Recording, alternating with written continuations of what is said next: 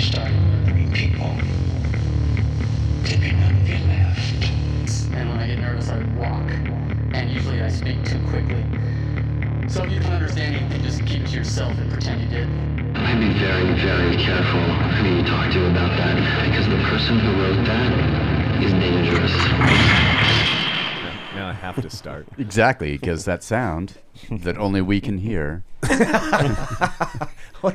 Yet again. In their head, what they imagine that sound is. Yeah. It's the sound of a can opening, I think. Oh, sure. Oh yeah.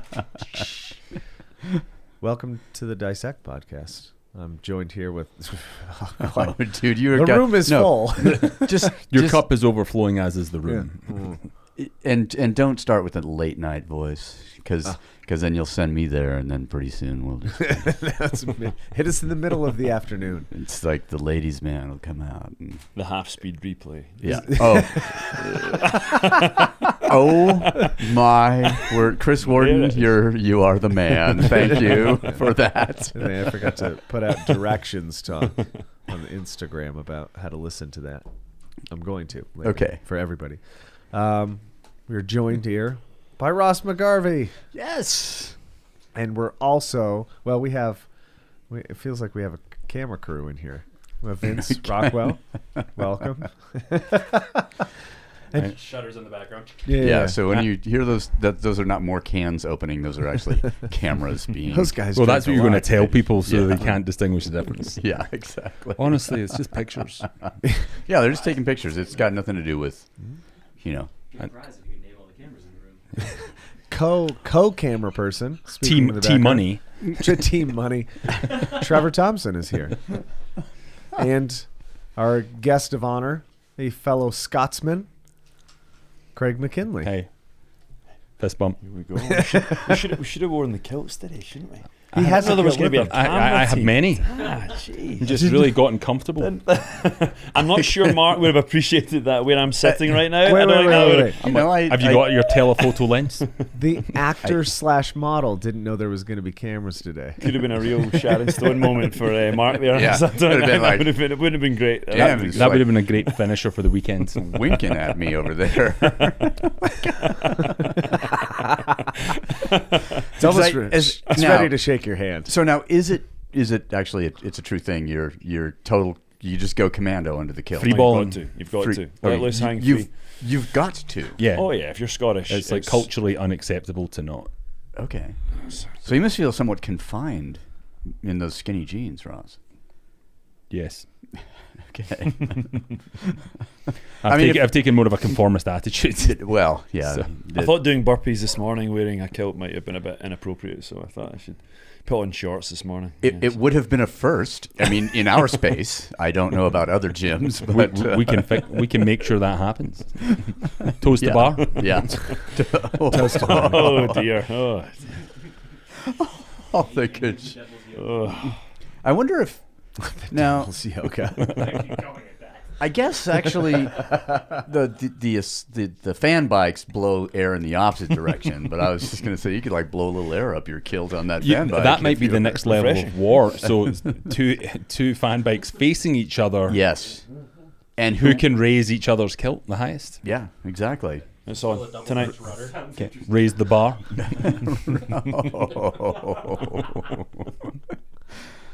All right then. I guess I'm not sad Craig. There's not a kilt here. It's unfortunate. Levels okay? Sound? Yeah. No, we're good. I'm just. I guess we didn't really do a sound check. We are getting lazy. Or more capable.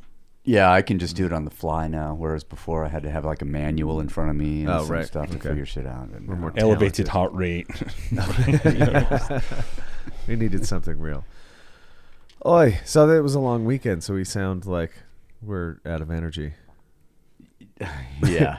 My coffee is broken. It's not working. This coffee is broken. No, the coffee broke. I don't sound as excited as I am because I've been trying to get Craig out here for a number of years.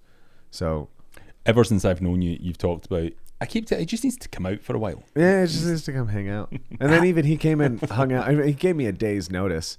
I got like No, that is not. no, wait, he said he was No, like, that is I'm not gonna true. come. I'm thinking about coming. And then I got like balloons, and he's like, I'm coming, man. He left an audio message. A 1 minute voice note. I wish I could play it. Celebrating. Yeah, it's like, That sounds like the notice I get for podcasts. but I don't. 1 hour notice. Hey, can you record? I have a job, you guys. It's a little bit more commitment. Like, hey, I'm coming from Scotland. I'm gonna stay with you. All for a right, all right. But no, Your voice note in reply was not as excited as I was. I was sick. I had a fever when he wrote me that, and I was like, oh no. Whatever. I was like, I hope I can like get my shit together so I'm not just like coughing into this bucket. But you knew what the solution was to having a fever.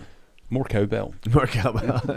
Yeah. I was excited. I didn't give him an audio message because my voice was gone, but I was very excited. One of the reasons why is because we use him as an example all the time when people Not a are good one. talking about non-douchey actors. Like, I know one. One. just one. I know one. No, in reality, like I think people ask like how it's special, it's this, it's that, and the other. And I think for me, I guess I should just introduce like how we met. I was going to say, or you could just let me ask, hey, Michael, how'd you guys meet? I mean, him being from Scotland at all, and you not being from there, and we tried to an figure this ocean out in one time between. because we can't decide exactly. But in 2016, I was on Justice League, training Henry, and you were living in London. And I think I was living in London. At the he time. figured out somehow I was in London, and he shot me a message, and he was like, "Hey, I want to come train. I'm an actor," and I was like, Oh, really? "An actor." Another one. And I was Did just ya? like, "This ought to be good." And so I think I gave you a window. Hey, I'll be here at this time.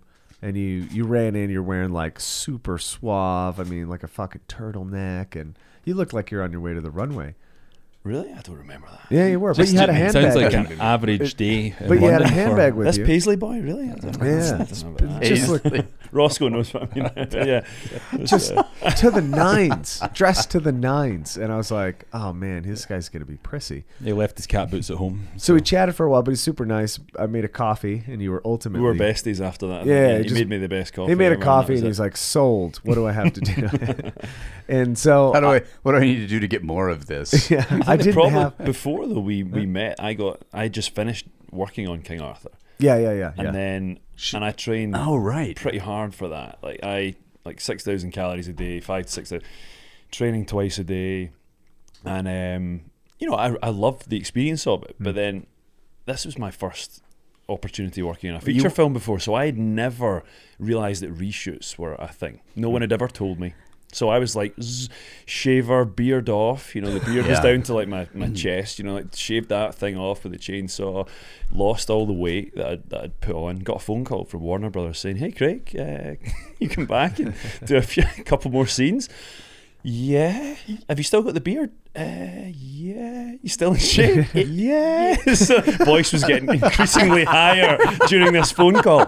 So then, basically, that was when I kind of called Michael, and obviously I trained myself for the movie, and with my background we can maybe go into later. I wanted to train myself for the movie, but it was great to get that extra push for the reshoots. Going back for the second time, I was like, "Hey man, can you let's catch up and see what we can do." And I knew that you were in town and training at a gym very close by. So Yeah. So he popped in.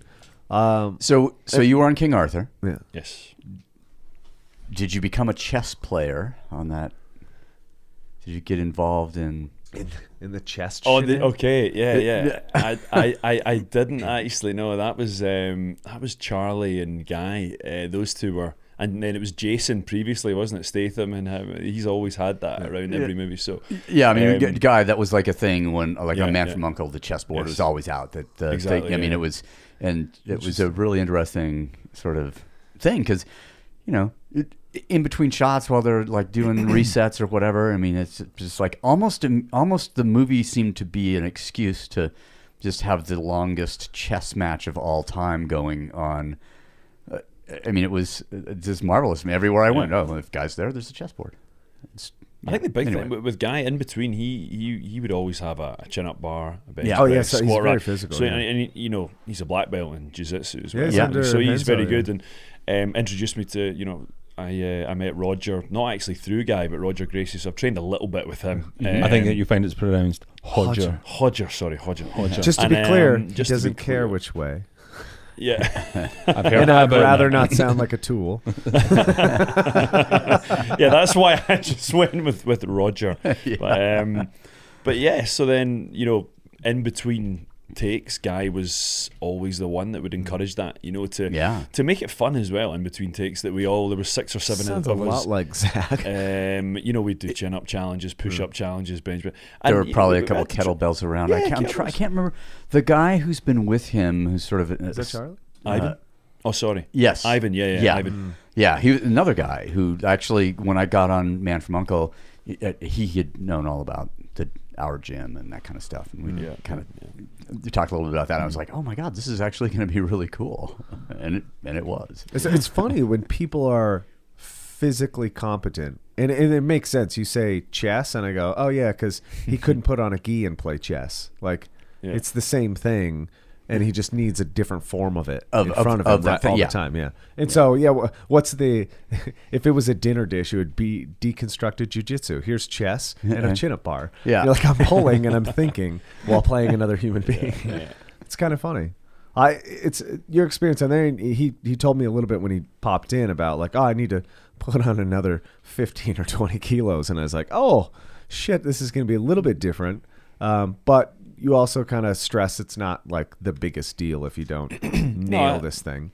Yeah, well, I think that, you know, just to kind of backtrack, when I got offered the role initially, I wasn't told to or asked to bulk up. Guy never said that, but I suppose just looking at it, I didn't have a lot of dialogue in the movie. I wanted to have this presence and, you know, a sense of a physicality in the movie, bring out this inner barbarian, if you like, to show something, because it was my first movie, didn't have an awful lot of dialogue. So to train hard in the sword fighting, the horse riding side, and all the stunt work, I mean, you know what I'm like, probably pestered Michael too much with, but I'm always interested, always wanting to learn more. And Mikey Lambert was on the stunt team at Warner Brothers along with Eunice Huthart as well. So I was always... Oh, Eunice was on that. Oh, she was fantastic. She is fantastic. It's the energy that those guys have that passes it on to you as well. I've always been like that anyway, but set it would finish, and a day on set would finish, and I'd want to train again, and that's because of them though. Yeah. They that filters through everyone, from the actors to the extras. You could tell everyone wanted to be involved and a part of that, and you need that. If you're working long days on a set, you can see that that's so important that Warner Brothers had those guys on set. Actually, it was massively important. Yeah. And that helped, you know, along with filming, to make sure that you keep that energy levels up for a movie like that. And I had an absolute blast working on it, you know. And then obviously went back for the reshoots, and that's when I met Michael. I'd been following your stuff for a while as well, through Man of Steel and your videos, Soldier of Steel and everything. And Soldier of Steel. Yeah. And then Michael was in town, and that was how we kind of caught up. So the coffee was good. Yeah, that was a great start. Yeah, coffee and fitness is a good start. But I have another test, and so I'm not. This was my way of interviewing, and I was like, oh, it was near Memorial Day, and I was like, we're about to jump in and do a workout, and you're like, oh, what is it? And I was like, have you ever heard of Murph? And you're like, no. And I was like, well, it's a 1 mile run, and then 100 pull-ups, 200 push-ups, 300 squats, and then a 1 mile run. And you're like, that sounds terrible. And I was like, yeah. And you're like, I don't have any shoes. And I was like, there's some shoes right there. And you're like, let's do it. I was like, okay, he's either really naive or he's actually genuinely interested in training, which is more rare than naive. So I was like, okay, this is going to be funny to watch. He fucking kept up the entire way. And I was like, shit, okay. Like, okay, now I have to train this. Well, now because if you enjoy training and you like suffering and you like coffee and you come out on your own, and this is the hardest part for people to fathom, is like, this is not necessarily a normal training relationship with an actor. He wants to do it, which again is I think you're the only one that I know that wants to do it. I think that- Jason wants to train. Oh yeah. That's He- probably because of the background, though, because Yeah. you know, fitness has been such a huge part of your life prior to being on the silver screen. And Jason's the same. I mean, Jason has climbed since he was a boy, and so I think you'd said he said to you that if it's going to mess with my climbing, then I'm not doing it. Yep. The thing is, though, it changes. I mean, although I played rugby under 20s. You know the story. I played rugby under 20s for Scotland, dislocated my shoulder in a big tackle against Italy in Italy. And the plan at the time was to move on and play, hopefully, professional rugby. And, you know, I had an operation on my shoulder, liked the game, probably didn't love the game, didn't go back and play, but wanted to stay in sport, was so passionate about, you know, physiotherapy, sports science. Moved into sports science and strength and conditioning, but the focus for me at the time was actually more the injury prevention side, bubble wrapping athletes, didn't want them to go through the heartbreak that I had been through. Yeah. So looking at, you know, in my training, it was always like, you know, lift as much as you can, get in the gym, no warm up, no cool down, and that's what we were told at 18. You know, it was just lift. What are the South African rugby players lifting on a board? What are the Australian rugby players? What you have to hit those targets. And I'll never forget one of the really talented boys in our squad, a boy called Walker.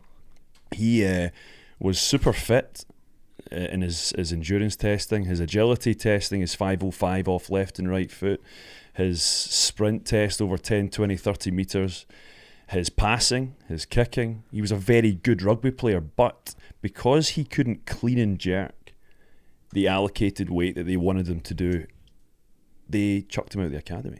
And that's the thing. I became a strength and conditioning coach, but it kind of destroyed in a way a little part of me focusing on that side of it so much, because I saw the injuries that I had, and also there's a guy, a rugby player, who's been taken out of his environment that he loved for an arbitrary reason, which we're not may actually producing have no weightlifters. application. Yeah, exactly. It's a nice foundation to have, and I've come through that. You need to have that. I'm so passionate about fitness, strength and conditioning, all the different aspects that all the ingredients that come into that, whether or not you're an actor, a rugby player, a swimmer, whatever it is. And so my basis was, first and foremost, the injury prevention, mobility and flexibility, proprioception, core stabilisation was the focus, and looking at performance as well, because they were performance athletes that I was primarily working with in Olympic, Commonwealth game sports, as well as professional football, or professional soccer, I should really say, professional soccer, and no, we should just and rugby. I just say football. Just football. Right? Just, football. Okay, just go with football, because if anybody Good. Not listens to egg-shaped us is football. I Normal think shaped we football. lost all our NFL listeners. Okay. Our NFL a long fan base. time. Yeah. Yeah, I spent an God. hour and a half bashing the NFL, so I think I remember that. Yeah. Okay. I kneel with Kaepernick. What? I'm just It's funny because I stand for the anthem. nice. Yeah, That's cool. just a thing. I don't know, habit. Well, Yeah, we get along just fine. I There's don't a know what long everybody pause else there. is so There's pissed. a long- I don't know what everybody else is so pissed off about. Craig, there's a guy that I know, strength and conditioning guy down just outside of London, a guy named Andy McKenzie, and had set his gym up. At first, when I first met him, I think he had set his gym up relatively close to one of the rugby clubs there. East Grinstead is the sort of zone around London where his place was. But we were having, so he worked with a lot of rugby players, and one of the things that he had actually mentioned was this clean and jerk test. And it was something, and we had a conversation. He said, "Oh yeah, you got to hit. You know, it's a. I want to. I'm going to maybe butcher this because now I don't have my notes in front of me. But he said, yeah, you'd have to have a body weight clean and jerk, or it might have been a double body weight. You know, like double body weight It was clean. roughly body weight and a half at least. Or body weight. It was something. Body weight and a half at least. Yeah, not possible. I well, get I it. was, yeah, like, 200 kilo. But I asked him why, and he said, well, because even deep into the game, you have to, and it had to be body weight or body weight and a half. Because if you have body weight and a half, then that means you could probably do body weight late in the game. Like that you could actually sort of move someone. And I think that's, where this arbitrary numbers came from. Oh, you got to be able to really move someone who is of your size explosively after X number of minutes of play. Because there's so much velocity involved. But it's also that lift being relative to the position. Technical. For me. It was, a scrum half to a prop to a hooker to a winger to a centre are all doing very different movements. So it's like the programs were the same pretty much across the board when I was training. But I think they're very useful. Sorry, carry on. No, I don't have any more than that. But just like I remember, there was this standard for that particular lift that they wanted guys to be able to maintain, and then he explained it to me, and I realized, okay, well, that makes some sense. But you've just mentioned something there, all the different positions. Now, I've only ever seen one rugby match, but But it's the same. It's the same in football. A defender is different to a midfielder, to a winger, to a striker, to the type of striker. If he's a guy that holds the ball up, or he's one that's running the channels, just because he's in the same position, his weapon might be very different to why his weapon and reason why he's been brought into the team is very different. I can see striker, and therefore the training the training ought to be applicable to that. And actually, that's something. So that's something where I was headed with that is like all of the different positions.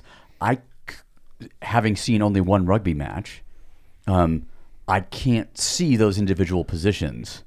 Whereas in football, you go, oh yeah, what's sort of the body weight and the physical characteristics of a cornerback? Yes. In American football versus or linebacker or whatever, and okay, so those are things that I can identify, and we've worked with athletes like that, but I couldn't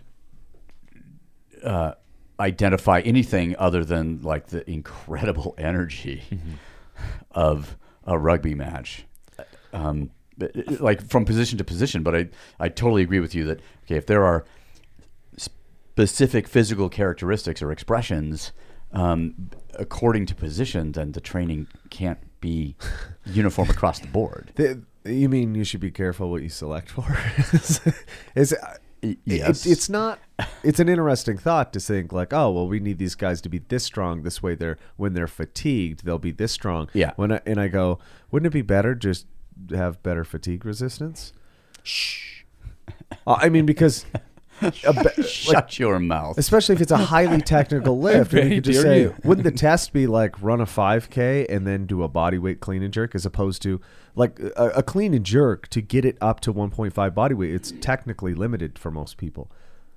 Well, yeah. So my point, just to change sport for a second, if it was badminton athlete in the Commonwealth Games, for example, that I work with, we would get her heart rate up to a certain level on the court, whether it be with the racket in hand or with the racket not in hand. But she was doing certain lunging movements. They're always lunging as well, and changing direction, backtracking, moving over, not like a football pitch, but it's a shorter space, obviously, smaller space, and then get her to do the lifts within 90 seconds, within 60 seconds she's doing the lift. So as long as she's warmed up, not causing any injury, and she's technically sound on all the lifts, she should be able to then do that lift under the strain. That's what we tried to do, because then it's got to be translated over for me. That's what I tried to do, and obviously I was doing this a while ago, but everything had to be, when you're talking to the athlete as well, explain why we're doing this lift and why. And I would never just follow the path of any athlete. The programs were very much, everyone does deadlift, everyone does squat,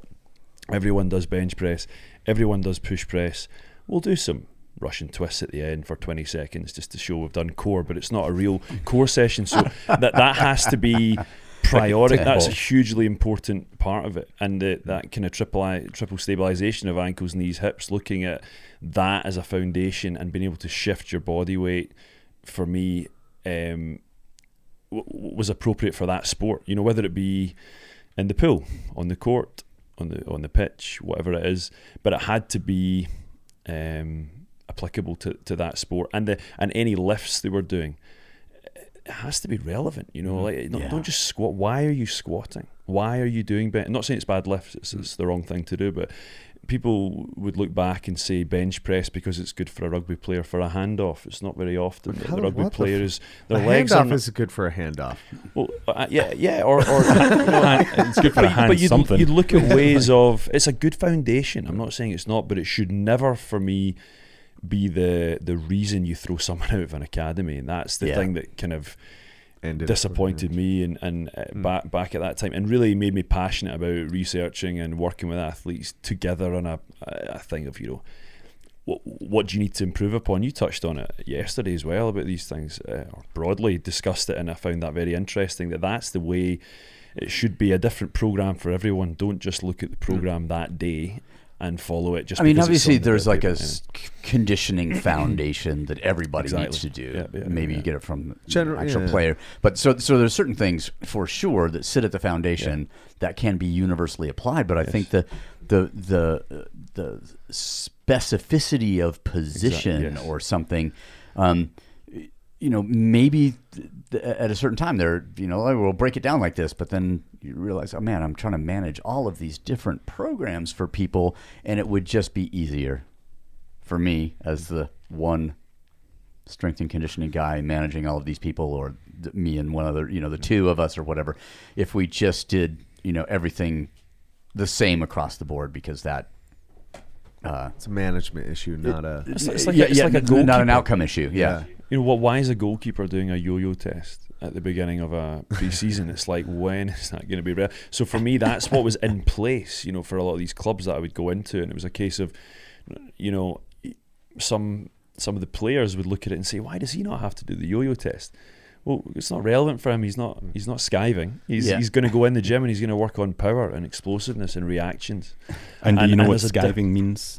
Oh, sorry, I've not. I was just dodging. He's not dodging. He's not dodging. Okay. So that he's not going to be skiving. Well. It just sounded. Roscoe's got my back over there. That's good. Just sounded kind of sketchy to me. Whatever that was. He's skiving. Oh, wow! Does that happen on a Friday and Saturday? Or? Michael. Okay. But yeah, so and to be fair to Andy giving this idea to me, this information to me and stuff, I actually think now memories being jogged, 1.5x clean, but nothing overhead, the jerk, because that would be obviously, because you just reminded me, Michael, like technically, the 1.5 times body weight overhead is not that big of a deal, first of all, so nobody getting their panties in a bunch. Yeah. But to require for an auxiliary thing and support of some kind of deterministic measurement or tool, it doesn't make much sense. And I think this is how most sports go. Like, they need shortcut language to figure out whether somebody is good enough without actually putting them in and making them play a game and seeing if they're good enough. Team sports are very hard to derive who is winning the game for them. Like, how do you... that's why they have the combine. It's like here's a fixed set of physical attributes, and then they'll look at some depending on your position. In football, American football. It makes a lot of sense sometimes, and sometimes it's like bench press for reps. But the combine's more of aptitude test. Well, yeah, Wonderlic test is a fine general thing, and I guess it's just like anything. Like, we can pick it apart and pull it apart, but then you have people who have actual games to play, and they have to have heuristics in place so that they can make better decisions. Mm-hmm. And these are what they find that, eventually they'll affect probably the wrong person, and somebody will get kicked out. And this is totally my time to criticize somebody like that. But when I look at it from a bigger picture, I'm just like, well, yeah, like, fuck, we cut, make shortcuts when we don't have time to do things. And this is you could call it, bad science or bad physiology, because it is. Like, a clean and jerk especially is just like a fucking stupid lift to require for field sports. Unless it's just like, well, I might see, hey, if this person can't within 6 months develop this one skill, that just shows me that they're a bad learner, or they're uncoordinated, or they're unathletic, or they're not explosive, or they're not strong. And the corollary might actually play true the same. And then you'd be pissed, like, well, this one kid got kicked out just because he couldn't learn this one thing in 6 months. And I'm just like, If somebody can't learn something in 6 months, that's an indicator that they should be kicked out. So it could be a couple different things. Not just the inability to hit the load. Right. Yeah. It's just It could be a technical. It's my mailroom test. Like the person could not put the mail together correctly. Like I showed them 3 times. The person's out of here. That goes along with the HR title. I mean, like, you just got to, title.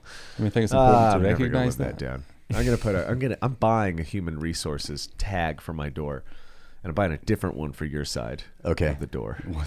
I don't know yet. Dr. Glass. HR and RH. And a poncho. I'm getting you a fucking poncho. Okay. Like a wool poncho with no hood, or which is I think called a serape or something. Or a panchovia. Yeah. Either way, you're not allowed pants when you put a poncho on. Just like a kilt. It's an opposite kilt. It's a truism. I think that's called the truism. I'd like to have my poncho come down to at least mid-thigh then. It's generous. Give yourself more credit than that, Mark. It doesn't need to go that low. Because it's the point in the front that only comes down to the lowest point. So if you say mid-thigh, we're still risky. seeing, That's risky. Yeah, I'm still seeing. I'm going to see that scar that you got on your hip. Yeah, I was going to say, I'm still not taking public transportation wearing my poncho, is what you're saying. Or at least not more than once. Probably okay in our neighborhood. Oh, yeah, for sure. But I'll hang out under the bridge over there on the railroad tracks. Yeah, we got fit a right couple in. of jobs. Oh, Christ. No, he's where were we again? That fellow's not under the Heuristics? bridge. Is that what it was? Oh, yeah. Is that where we started? Oh, yeah. Shit. Well, I would like to bring up what Craig is best known for. Your best work. His Instagram feed.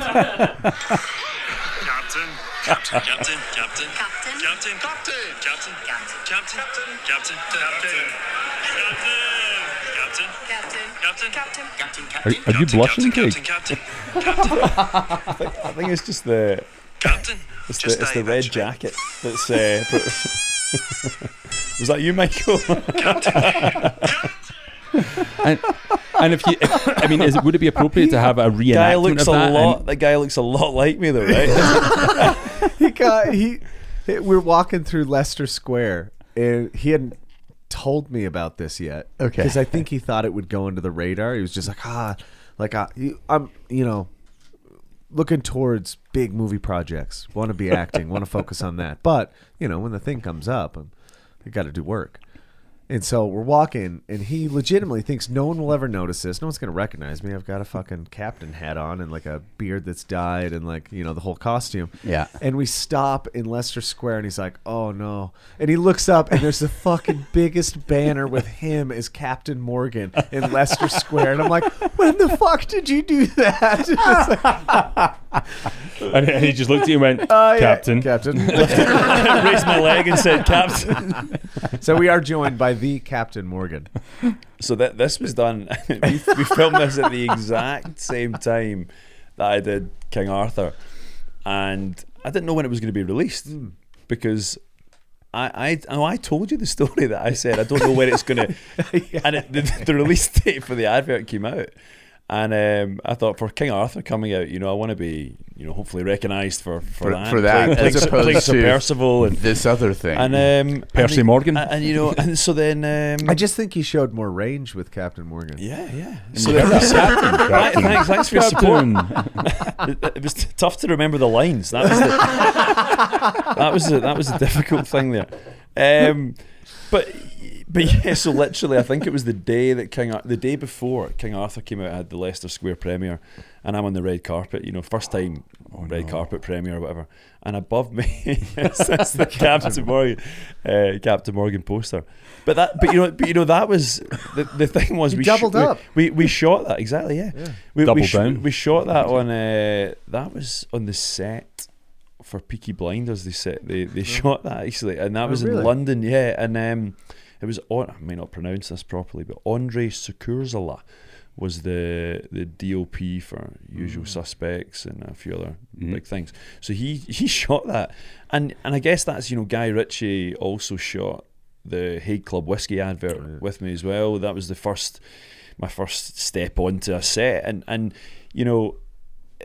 joking apart, these were amazing experiences for me. It was my first project stepping onto sets, and it was amazing to work on them both. The whiskey one, Captain Morgan, I'm learning about being on set, understanding it all, and getting to meet these guys at a high level. And Guy, obviously, then off the back of that, a couple of months later, I got in contact with my agent about coming on and playing Harry. Was supposed to be my initial character, and I think I was possibly meant to die in the original script. I don't know. I was just meant to have one scene, and then I got called in to a meeting and was asked to play Sir Percival, to play one of the Knights of the Round Table. And you meet these people on these sets, and it's amazing the work they put in, whether it's an advert or not. It shouldn't be dismissed, I think, especially for, at my level as well. And I've been doing this for 3 years. I met you just after I started, 3.5 years, and these experiences have been amazing for me, along the way, and that's something that I kind of treasure as well moving forward. And Guy's given me that initial opportunity. I've worked with Guy twice within a year, really. I'll be forever grateful for that as well. So. Well, we say, I mean, it's kind of funny because we joke about only because it's Captain Morgan and it's hilarious, but for the most part, I think, because we've had this conversation, I think it's relevant to a lot of people that look at movies or people that train and set the standard for body image or whatever, which, maybe one day you'll get some big shirtless scene, you can be jacked out of your mind, but people see that one image and they have this thing in their mind that they need to be this person. And like you just described, like, I played Percival, I was fucking super huge, I gained a bunch of weight, I wanted to be imposing, big beard. No small guy gets to the round table. Right. I wanted to look like I could just crush people. But then you have this balance where you have these jobs that you have to go do on runways and like modeling and wearing suits. And we had this conversation early on when I was like, be careful getting big. Like, you don't know if that's the image you want to have. Like, you don't know if that's the payoff. Like, yeah, the one time is cool, I can get huge and be as muscular as possible, but honestly, dude, if wearing a suit and running down, Well, the thing is, I'm not doing, I fell into the kind of modelling side. Sure, I'm definitely not, and it was a side thing. It's never anything that I've really wanted to do. Model. Let's get rid of the slash. Yeah, definitely not a model. But I was been asked to, as Michael said, to work with a couple of brands and wear suits or whatever. But it's never been the priority at all. But as Michael says, I guess you've got to still. Everyone has to go to the bank. Yeah. So you got to take jobs. If jobs like that come up, you're just like, oh yeah, I can put that. But take modeling at but it's not. It's actually not that, really, because it's not. I think if I had studied acting, moved into this, then it would be a different story. If it doesn't work, I've been doing this for a short period of time, but I still want to be quite picky about what I do to an extent. And I knew the scale of those two adverts that I did. I'm proud of them both, actually, and I think that's with those the guys that I've met and that have worked on it as well. It's, for me, I'm very happy that I've done those. I've said no to a couple of adverts that I spoke to Ross about earlier, which we won't mention. But so I'm already at a stage where I'm not going to take everything just to go, just because I need to go to the bank. I'm in a position that, I'm not making millions at all by any means. I'm not at that level. I'm not made it as an actor. I have tons to learn, but I'm not going to take any job, whether it be modelling or acting, just for the sake of it, because I'm hopefully in it for the long game. And if I'm not, then I'll go back and do my old job. So I want to do this to the best level I can, and pick jobs that I want to do, characters that I want to play, because then hopefully you get recognised for playing these roles and doing them well and doing it for the right reasons. And off the back of King Arthur, working with Guy twice, an advert and then the movie,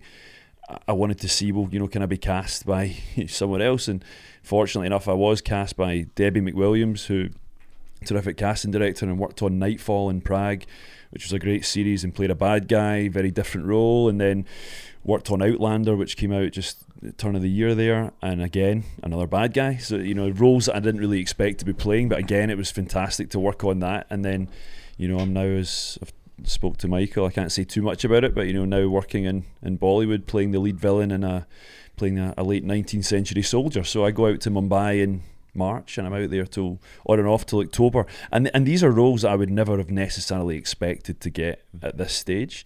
And I'm fully aware that there could be periods of time where the work doesn't come in, and I don't know. But hopefully during that time, I'm going to be learning. Keep working on everything as well. Do short films in between, which I have been doing, because I find that massively useful as well. To keep my hand in, keep myself in front of the camera, keep learning along the way. And I've had a lot of advice from people. If you're doing film and TV, just be careful about how much training you do, because that's very useful for theatre, but if you want to be a film and TV actor, they're two very different disciplines, and that's interesting. So they are very different. One's a lot bigger, obviously, and theatrical, and one can be a lot more subtle in terms of film and TV at times. And these aren't my words. I've been in the industry for 3 years, so I'm not telling people how to act by any means. But I'm learning. I'm picking things up along the way, and I think that's the curve that I'm on just now. That I certainly won't want to just do a job just to kind of go to the bank and pick up a job. Sure. I'd love to try, and whether or not it's a short film, not paying an awful lot of money, if it's a character I like and I want to display some work, then I'll do the role, so I can't be too picky in that way. So. And I think a lot of times, as much care and energy and attention and money, in some respects at least, per minute or something, goes into commercials as goes into TV and film. And just to say that when I worked with Zach on a couple of different car commercials and realized that he's not giving, he's going, there's no half-assed effort with him, in anything. But some of those commercials were they're beautiful to look at, and everything that, by the time I worked on a movie with him, nothing was a surprise, because all of that same stuff went in the commercials. And then the big commercial that I did for this Hollywood brand cigarettes, where we went, climbed icebergs in the just off the Antarctic Peninsula. That was we were on a boat for 2.5 weeks down there. Went across the Drake Passage from Ushuaia, and huge crew of people, and that's like for a minute and 15 or a minute and 30 second sort of advertisement that would play ahead of movies in some different countries where they sold this particular brand of cigarettes, and that was like another huge budget kind of thing, with all of the same mechanisms in place, all of the same weight riding on the outcome in a way. So it's not like, oh, I did this commercial and I was No. And it was a kind of a casual thing. No, you learn a lot about who does what and what the responsibilities are, and your responsibilities are, when to be in the way, when not to be in the way.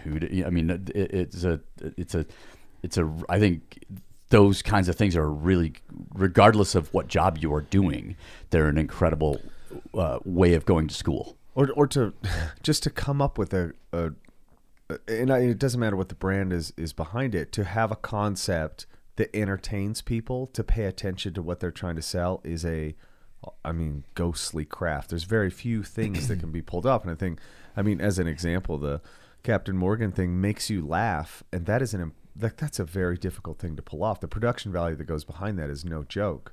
I think that's that you've got to remember. Although you look at those two adverts, Guy Ritchie directing one of them, John Matheson, the DOP, he's done Gladiator and various massive movies. Mark Wolf doing the aerial shots in his helicopter for that advert. He's done all the Bond movies, So that's and I remember looking at that. I stepped back, just what you said, Mark, about knowing when to step back. Stepping back, seeing Guy Ritchie behind the monitor and John Matheson, at the camera, Mark Wolf flying a helicopter in the air, a Triumph flying through Glencoe in Scotland. And that was a kind of instrumental moment in crystallising this dream of becoming an actor a little bit. And I remember that quite clearly in my head, going, when we finish this advert, I'm going to quit my job, move to London, try and get an agent, let's see what happens. And before that, there was a period of a few months where it's, oh geez, I've studied a master's degree in sports science physiology, I've done an advanced diploma in sports massage, I've done my UKSCA strength and conditioning qualification. Is this a complete waste of time moving? You're way more qualified than us. I was like, I was thinking like, oh wow, is this crazy? But I really wanted to do it when I was younger, and I suppose none of my friends, none of my family were actors, and looking back, that's the only thing that I possibly regret. But I suppose when you're younger, you do look around. What's your friend doing? What are you doing? What did you pick as a course? Your older brother, your family. You look for that advice. No one I spoke to said, I'm an actor, I'm doing really well. So it never really seemed. It seemed like a distant dream, which, for any young actors, I would say don't do that. If you want to do something, chase it, go for it. So I'm very lucky in some ways that this came back round for me, and the opportunity came up, and hopefully it keeps going. But that was a clear moment where, what's the worst that can happen? I just come back and go back to Scotland and do my job, and I wanted to give it a try. And I feel already, having done even the one movie with Arthur and Guy, that was a incredible opportunity, a great workshop. Like you said, you learn. I was on set for 6 months learning from guys like Jude Law, Eric Bana, Jaimin Hunso, Charlie Hunnam, Aidan Gillen, even working with Guy and these guys. That was a 6-month workshop for me that I learned a lot at my stage. Those actors have been doing it for 20 years, but for me, that was a huge acceleration there to learn. And whenever I was told, Craig, you've got a couple of hours off or half an hour off, you can go back to your trailer, go do it. I always wanted to stay on set if I could, and obviously you have to know the times when to step away and not get in the way of people. But I would try not ask too many questions, but just watch and be aware and listen. And you're looking at the etiquette and how people deal with each other on set and everything. It's a huge machine, and I'm a small cog in this beast of a machine, whether or not it's King Arthur, Nightfall, Outlander, and the movie I'm doing now. You've got to be what you guys said yesterday and over the weekend, open-minded to taking things in fitness or in the acting world. I will never ever be the complete actor. I've never been the complete fitness coach or whatever as well. I love learning from you guys over the weekend. Again, you take things in, and although I'm not in the fitness world per se now, it's been immensely useful for my acting career as well, because that's a part of it that I love, having to bulk up for roles and train for roles. And I put on a lot of size initially for King Arthur, but then I realised, wow, I'm actually a bit too blocky, and from my training, I never trained a Knight of the Round Table, so I was always Olympic athletes in Commonwealth, so I had to learn that, right, hold on, I need to swing a sword, I need to jump on and off a horse, I need to move well.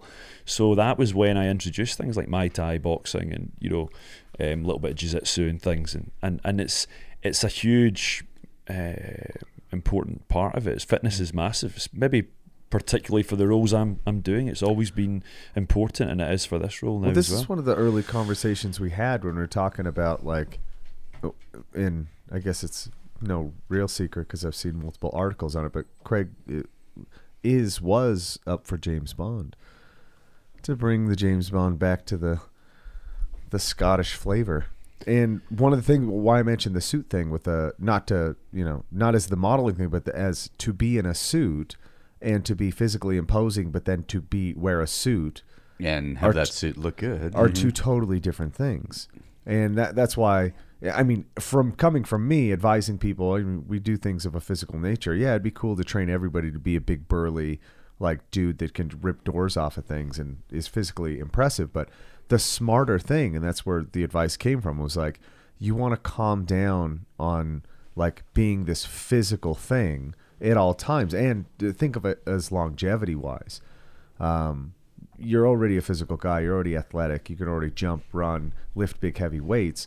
More of it should be set on what's the aesthetic, what am I capable of, can I move well, can I do this stuff well. And that's kind of where we set out when we did start finally training, was like fill in the gaps to where you're not moving the best, or where you have injuries previously, or and again, it points to, even when given the opportunity with somebody that wants to run with a bunch of horsepower and could have the potential to be seen on screen and like, oh, look what a badass it is.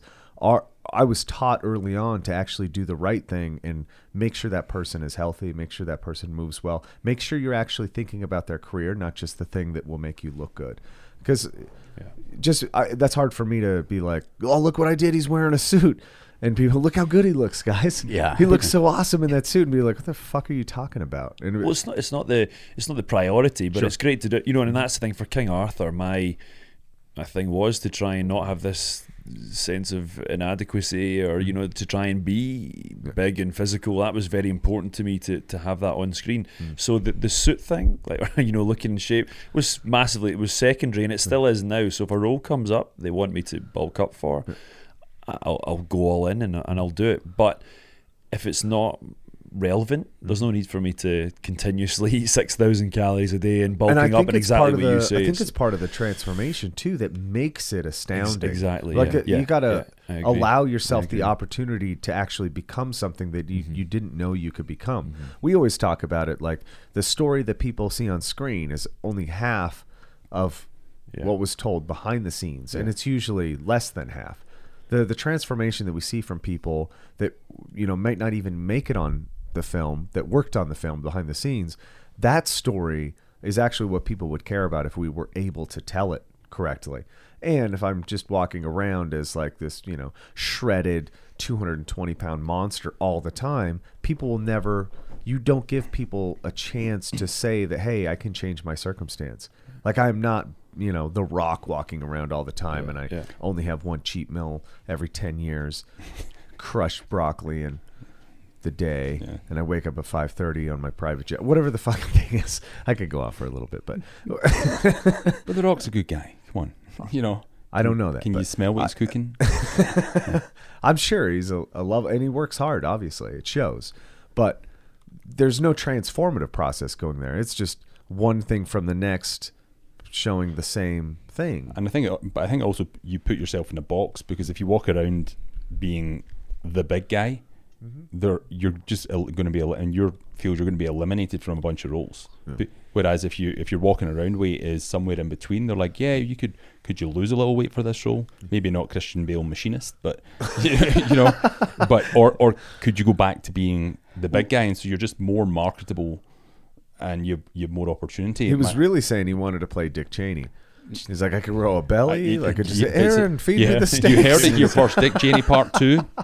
Craig wants in. Give me a shout. The Paisley diet. But I think that's the thing. As long as you're willing to change. The funny thing is, for me, the transformation has actually been from going from the big guy to this size. I'm leaning up for this role, playing a soldier now, and that's what people seem to think has been the transformation, whereas actually I'm probably closer to the size and natural resting weight, and actually the facial hair and everything is back to where I was before I was acting. But I grew in facial hair a little bit, and they saw some rugby pictures and they were like, oh, maybe you could bulk up for that role. So when I started, that was how I kind of looked when I came to London, if you like. And so now changing it up, people are like, oh, right, okay, you can maybe play that guy or this guy. And there is the argument that if it's not broken, why change it? And for me, at an early stage, maybe the beard was the thing that got me noticed for King Arthur, because, I hadn't done any work before that. So there must have been an element of that, in fairness, that the physicality and the beard and so on. So, it's always going to be useful to be willing to do that. But I think what Ross said there, you've got to... be willing to kind of change it up and not be pigeonholed. But I think this goes beyond acting. Like this is, you might be, taking for granted the opportunity to look at your specific scenario in the next year. What project am I going to be on? How can I physically be prepared for that project? It would look a lot like a professional athlete that changes sports, or people that actually have things that they want to accomplish. This is not just like a, I have a private chef, I have an acting company, I pay for, the company pays for me to change my ways. This is bleeding into people's actual desire, which is, I can't change my circumstances, or I don't have a reason to. But a role comes up and you need to be somebody different. You're actually highlighting a process that people want to play out in their real life, which is, I want to be somebody different. And one of the sort of means of changing one's psychology is to change one's appearance. It's like, oh, I go through this physical process, and by way of doing these physical things, whether it's adding weight, subtracting weight, just shifting any kind of body composition, is I think a pretty meaningful way to become that character or the person who you want to become. I mean, it's one of those things that we can actually manipulate. Yeah, I believe massively in that. I mean, when I put on all that size and I had this massive beard, stepping on set, I do believe you feel like you become Sir Percival or Sir Lancelot or King Arthur, whoever it is.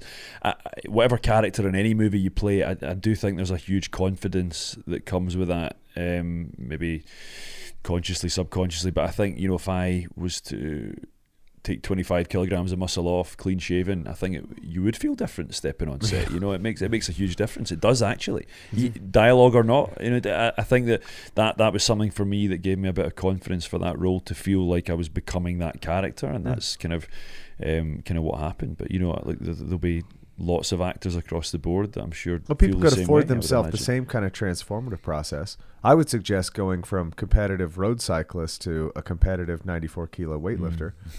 That is enough change to recognize something that you have to approach the world differently. Yeah. Like you just my wardrobe changed, man. That sucked. It does. I mean, one of the things we had on Uncle with Henry was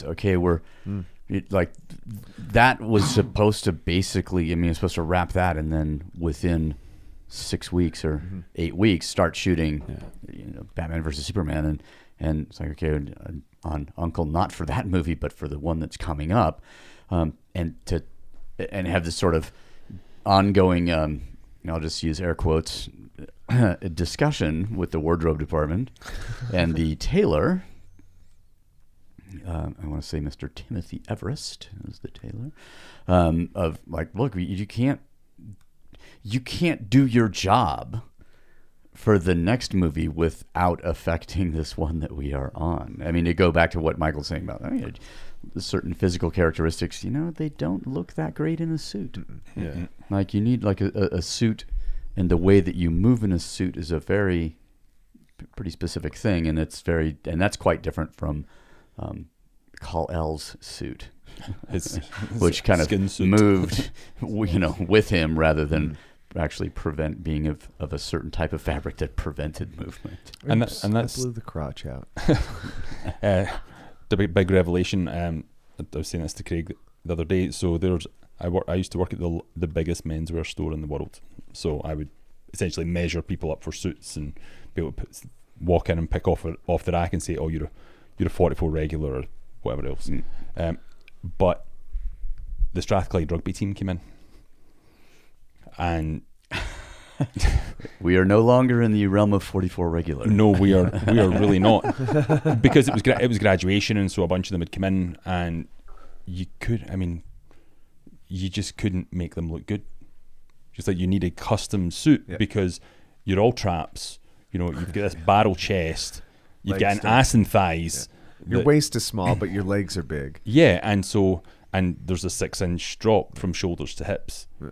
That's your standard suit size. That is not the case with the rugby player, unless you're like a fat prop.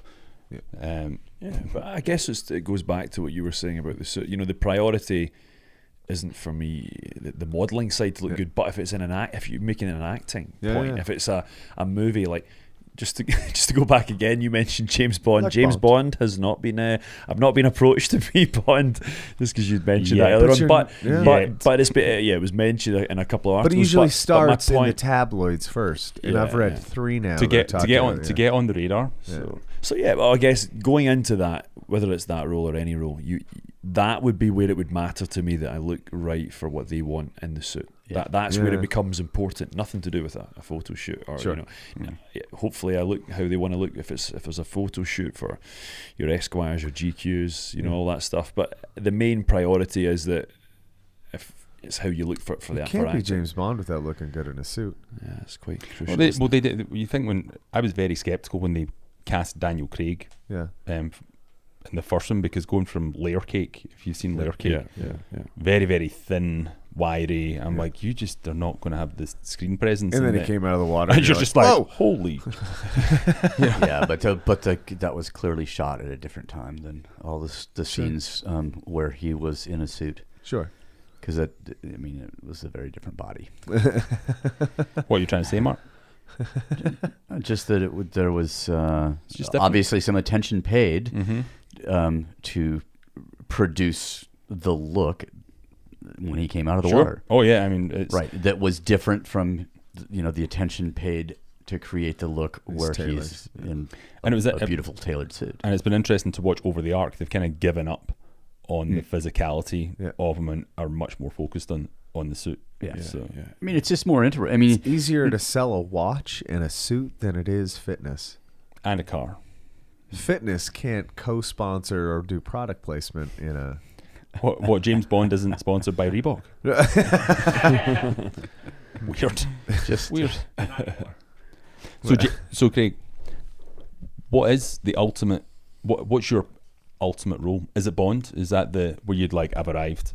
Or I've ticked that box of someone I'd always like to be? I think growing up, we've spoken a lot. Michael's going to fall asleep here, but because I've told him about this a lot. But growing up, I mean, Christopher Reeve was like I loved watching the Superman movies, and then obviously that's why I'd been watching Mark's videos as well, and I was so interested in that and watching how Christopher Reeve trained and the suit that he wore, and he was actually told he was too small for the role initially in his training regime and so on. And then looking at what you were doing, that was always... I mean, it's really a tough call when you got to wear your underpants on the outside. On the outside, yeah, that's just... It's not ideal. They meant something else by you're too small. But. Yeah. But yeah, so I guess, growing up, that was... Superman was the ultimate, and James Bond, they were the two roles, almost dreaming of being an actor. You heard James it here Bond first, and folks. Superman. Sorry? Superman or Bond, you heard it here first. Yeah, either or would be fine. No, but that's the thing. I think I have to be realistic as well, and I would love to be Bond. It's probably a distant dream, but I suppose the position I'm in now, I'm of the opinion that anything can happen, because if you said to me 3 years ago, Craig, you'll be an extra in Guy Ritchie's King Arthur movie, I would be like, love to be a part of that. I love Guy's movies, and superb. So to be a Knight of the Round Table, and to be now with a good agent in London and doing these projects consistently, I'm very grateful. I'm very happy to be the position I'm in. Would never have expected it. So, I'm already kind of surpassed that feeling. So, who knows what's going to happen. I'm very ambitious. I want to go as far as I can in the industry and do the jobs that I play these characters that I'm talking about. I love watching how these guys train for the roles. Your Hugh Jackmans for Wolverine and Chris Hemsworth for these movies, and obviously how you train Henry as well was a massive interest to me, and that was before I even moved into the acting world. But so that was something that I really followed, and I enjoy that. I enjoy the training side. It's not a nightmare for me to get up, and I loved going in and training during that, because you have that goal, and I absolutely love doing it. Getting up at 5 a.m, getting in the gym. I've got a passion for it from doing it when I was younger, playing rugby, and after as well, that I love doing it and trying to do it for a goal. We just converted ball sports is all we did. So we now spike ball is life. For real. It's a great warm up. That's what are you talking about? Warm up. We go into train. He came out. I was coaching. 2 hours later. I was coaching. 2 hour warm up. I was coaching in LA, and Craig was like, "Oh, I'll come out and visit you." So he just came and stayed with me for a month, and we did nothing but listen to 80s music. 2 weeks. And we're supposed to train hard, and we were like, "Yeah, let's get some good training in." Every fucking day, spike ball, and we're like, "You want to go get ice cream?" The worst trainer ever. Wait a minute. 80s music, spike ball, and ice cream. Yeah, I've thrown a coffee in there as well. You're living the dream. No, it's not just ice cream; it's salt and straw. Oh, I'm sorry. And we found it on accident. We were like walking down, get a coffee. Oh, what's this? Look, they have ice cream. Well, the queue was like Disneyland as well. It was like and out we're the door, like, well, right? it must be 2 hour worth queue, it. yeah. And we did the And has it I would. Disney So if as the line goes out happiest the door, it must be free. That's what it must be. That's only in Salt Lake. That's in People Salt don't Lake. care about quality; they care about opportunity. Exactly. So we play these games, and Craig is a true like ball sports person. I am not. I'm like a gym rat. Like I'm good at gym stuff. You can tell, like, you put a ball in his hand, he starts like juggling shit and like doing tricks without ever having touched the ball before. And you're like, fuck, he's like a real athletic person. Guess I'm gonna lose. Yeah, so we have Raised in this. Scotland, it's the cheapest thing you can give a child to entertain themselves with. Go pick that in the rain. Hey, look, kids, it's raining. You're like, we live in Scotland, Dad. Yeah. We get it. So we had this one game that we had picked up while we were there called One Touch. And the idea, like, there's a I think that's a basketball dating hoop. game as well. There's a basketball hoop, and the object is to, you have a couple, however many people, doesn't matter, but you get one opportunity to kick the ball into the basketball hoop, and then it goes to the next person. And so we heard about this game. We're like, we played for a little bit. I was like, this is fucking impossible. Didn't Zach play something like that? Something, yeah. I think Zach played something like that. Similar. He was kicking a football into a basketball. Is that what it was? In American football, Yeah. approximately 22 meters across and into the basketball. He's just like combining US ball sports. Yeah, for sure. Best But of. the funny thing is, so he had this ongoing competition with Eunice actually to see who could get it in first. And I can see you just and- being competitive there. Oh, as well. like Different days, level, yeah. They rap, and she's in there. And finally, I think she filmed herself doing it. And I don't know who did it first, but they both eventually did it. But it was like an actual spoken competition. But I think when she finally did it, it was like 1 a.m. or something, and she was in the gym just practicing and practicing. People, I'm not joking. We were like, oh, this seems like a fun game. Let's use it as a warm up. 3.5 hours later, we're still playing this fucking thing. We're so sore because it's just us running around this fucking gym. We haven't trained at all, but we've been doing stuff for 3.5 hours, and that's where it leads to. It's like, But we played that. What was it? Kind of killer basketball, and if you, it was it air squats or burpees? I don't know. Yeah, I mean, I didn't do any, mix so I in- don't remember. we'll mix in training once in a while, but that was one of the month Craig was with me in LA, and we were just fucking around. We were actually doing fun stuff. We just weren't doing any a little bit of training here and there. Actually, we were training pretty hard. I would train quite hard. Yeah, we did. And then I broke 2 Since toes I've forgotten playing that. spike ball at the beach. I continued to play and course. won, by the way, with 2 broken toes. Spike ball is life. I don't quit. It's kind of like that whole, if you can dodge a wrench, you can dodge a ball. Kind of. You know. But the point, it's actually on a serious note. It's like Craig was one of those people that he likes to play games, and it actually alleviates the seriousness of it, which makes it fun to train again. And he's willing to kind of do whatever, which is another rare trait for people, because we get CrossFitters in here, and they only want to cross. We get endurance people, and they just want to sit on the fucking bike, i.e. Joe. Nobody wants to be uncomfortable and do something. And I mean, talk about. I'll display the amount of discomforting things that have put Craig through. Okay, so he showed up in Murph. That was his first workout. in borrowed Day shoes. one. In borrowed shoes and some shorts or whatever. And then it just went. What was the first? I made you do a girls workout by the 150 wall. Karen made you do Karen. You're like, what is it? So and I was kind like, of you, yeah. 150 wall balls. And you're like, how should I do it? I was like, just do it. So he just started throwing the ball, and about 100 later, you're like, what the fuck? So we had some fun times, and then in LA, it was like, hey, come to this breathing class. And you're like, okay, yeah, whatever. He shows up, and he does this hypertropic fucking trippy breathing. And you're like, what the fuck are you doing to me? But he always, at every moment, can jump into whatever we're doing and have fun doing it. And just imagine how much better if you got to train for your job, how much better it is if you're into it. As opposed to if it's like so fucking miserable, man. They made me do this, and I had to get up at this time, and then I had to eat this stuff. Then I didn't really had want to lose eat. 60 It was pounds. It was just oatmeal. completely. It was oatmeal without candied walnuts. Just oatmeal. That's it. That's all that was in it. Like I'm just like a sad clown being, It is. And it's true. It really is true. And you see that when you can see when people fake it. And I'll tell you how. Like, after the movie ends, they don't look good. How about when you fairly get a rapidly after Yeah, the end How of about 4 days in between when they get time off to go somewhere in Europe? It was fuck. 10 days. Oh, sorry, 10 days. No, Was that the beached whale sighting? Yeah. Sorry. Yeah.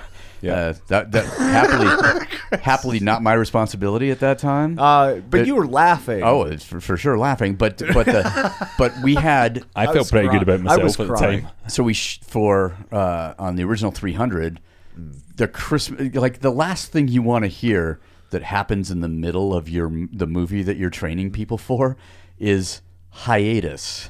Oh, right. Especially if it's a holiday, as in Christmas and New Year's hiatus. And so I think we started actually shooting early November, and then probably got 6 weeks in or something like that of filming, and then people split for 2 weeks, and then came back, and we had another 4 to finish. I was just like, oh my God, this is going to be so awful. And try to send people away with, various things, here's some recipes, to cook like stuff that you're not. Did they come back and you're like, you obviously ate muffins? Yeah. You obviously are a muffin. And actually the baked part of the muffin is your leather underpants, and then the overflow off the top, the part that looks kind of like a cupcake, that's the top of your. I mean, some people came back and obviously had indulged, and there were others who came back and realized that, oh man, my costume is leather underpants. I really can't. I can probably wait till the end of January when we wrap to have my holiday, as opposed to. So, and it's just it's a dedication question or something, or not getting wrapped up in the the fury of the holiday, whatever. I was going to say, what's that word? Yeah, exactly. Consumption, celebration, something. But it's happened on a couple of jobs where the Christmas hiatus has fallen in there, and we're just like, fuck, this is not. It's never useful. Yeah, it's hard because we put a premium on controlling the environment and having that be part of the a big much of the length of the lever that we can push or pull on to manipulate someone is in that environment, in the social circumstance that we build in to it, and then to turn them loose on their own into something. It's not like they're just leaving in March.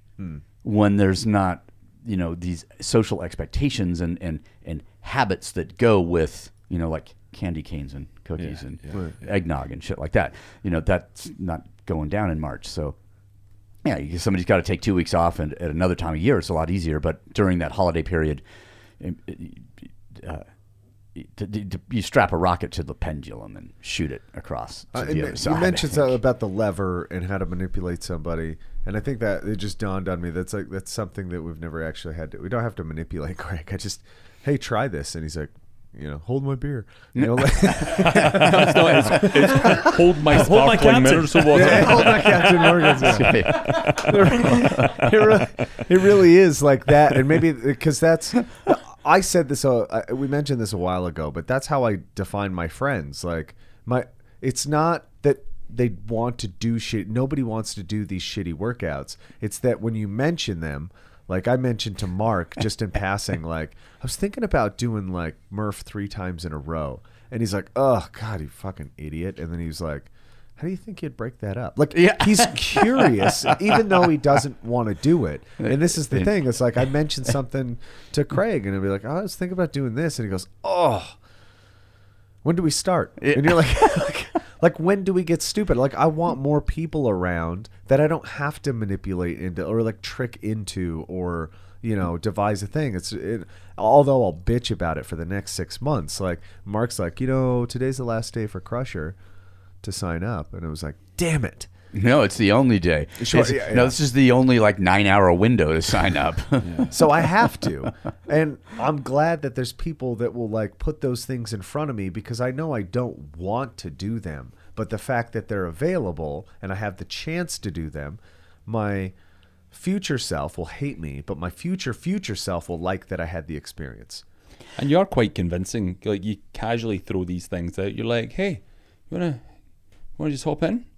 No. It's a funny question. Do you want to? Or will you? It'll be quick. Ross is like, I don't have training clothes. Ross, I keep training clothes in the office. Oh yeah. So I like. No, but the fun here's. I'm like, okay, that's fine. That works. Or that when I was in, first of all, you convinced me to do deadlifts. deficit deadlifts. Yeah. Because And I know then- that'll get you. You're like, yeah, "Oh, I and can then deadlift." I'm done, and I'm like off the side, and I'm like, okay, and he's like, oh, Aaron and I are just going to do this like little 20-minute thing. You should just jump in. Is that Fuck just you. a qual- it was just so a you qualifier. got him just high. a qualifier. And I'm like, well, you what took is him it? to the mall. Yeah, I forget how many. It was like, was it 6 rounds, and it was like 4 exercises, and then you had to finish with cleans, as many cleans as possible at 135, and I'm like, that doesn't sound that bad. Not just nice, come not for one comfortable. drink. Just one drink. And they're like, you can leave after one drink. And then, Oh, it's the well, dude, you're already here. You might as well have a shot with us. He's just like, you know, I mean, it's just only 20 minutes. It'll be fast. Yeah. Yeah, and then it took me 2 hours to recover afterwards.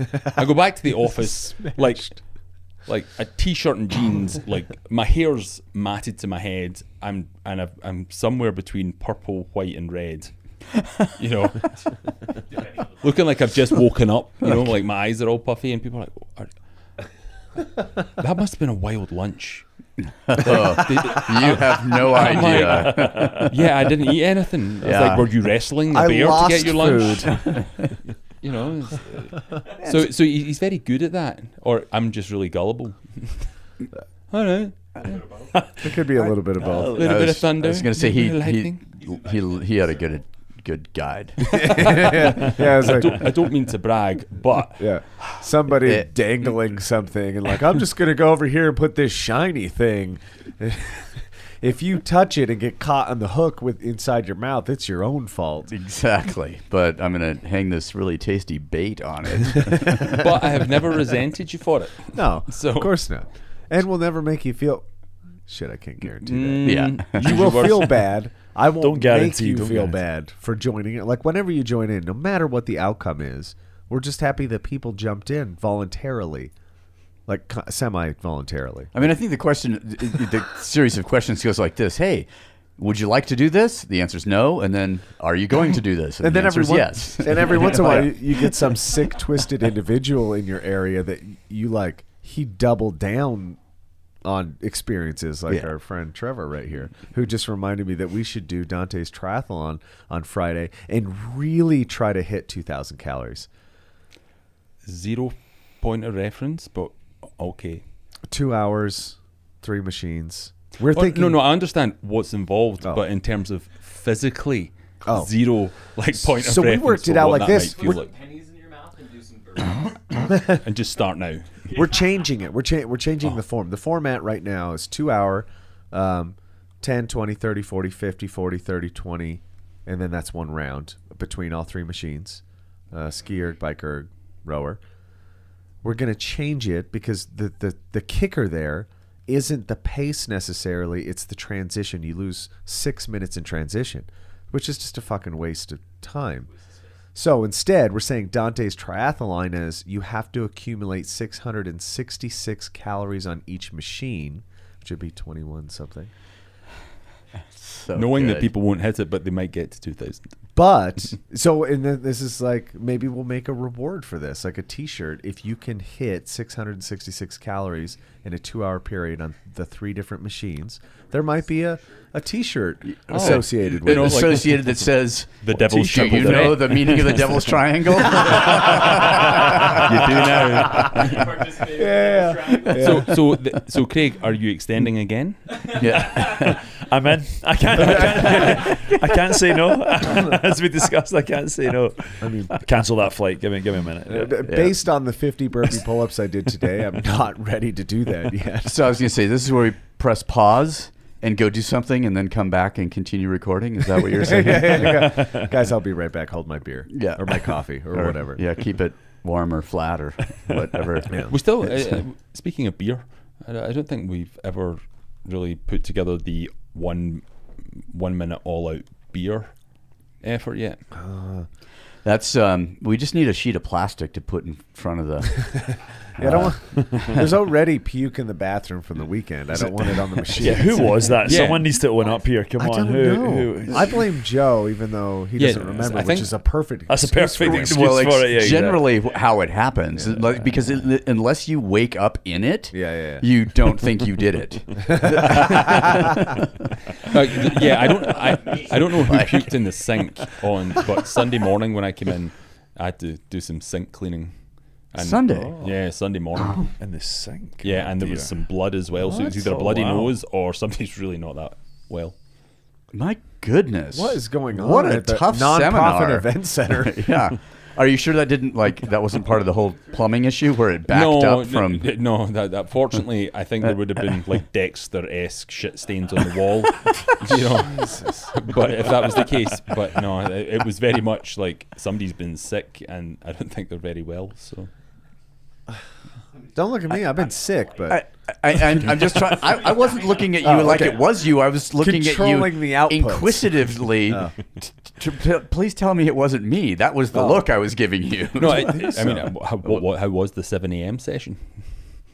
it was just Oh, that's your answer. It's Ross. body flow, right? he didn't yes, reply body flow. very We quickly. just there. did body flow.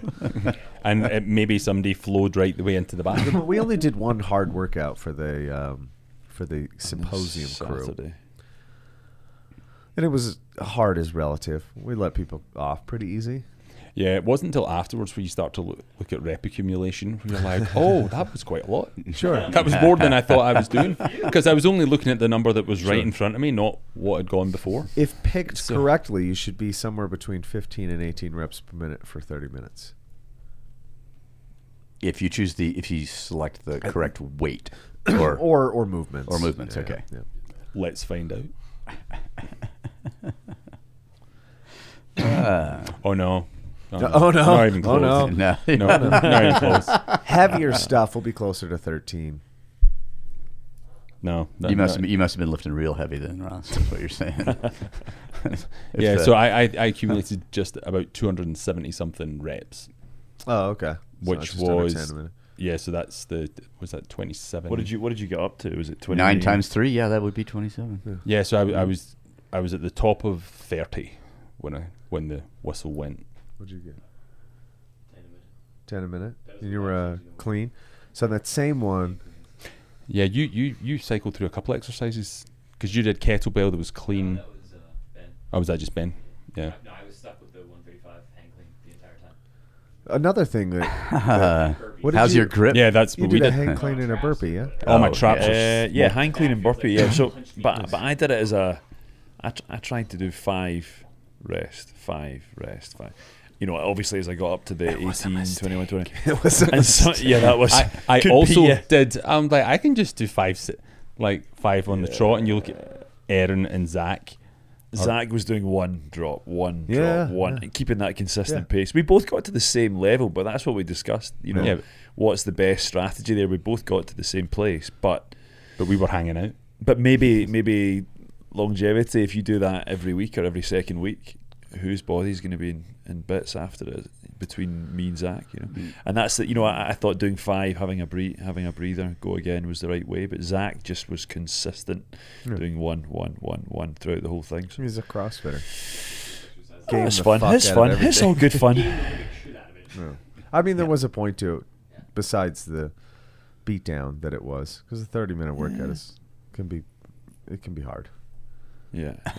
But it was the nice thing about it. You is mean it's it a very doesn't need to be quantifiable 20 minutes number. to be hard? Overachiever. But it was nice because it was a very specific frame of reference for the next time. Yeah. Because now we'll flip-flop it, Yep. and then we'll see how you did. Well, the other guys did assault bike and push-ups as well, and that's a Yeah. good way to do it. And that's what Paul and his wife were talking about. Yeah, How that's that's good. They can do that together, right? You know, and they've just started training, so you can use that structure for any. It's the gift that gives to everybody. yeah. Although It really Paul's is. training is like one training session at the non-profit event centre, surgery. Although that wasn't the cause, it was just the aggravator for it. So We haven't hurt anybody yet. No, we haven't killed anybody yet. That's two very different things. So, yeah, you're right. For I the mean, record. I'm at least once a week I get hurt in here.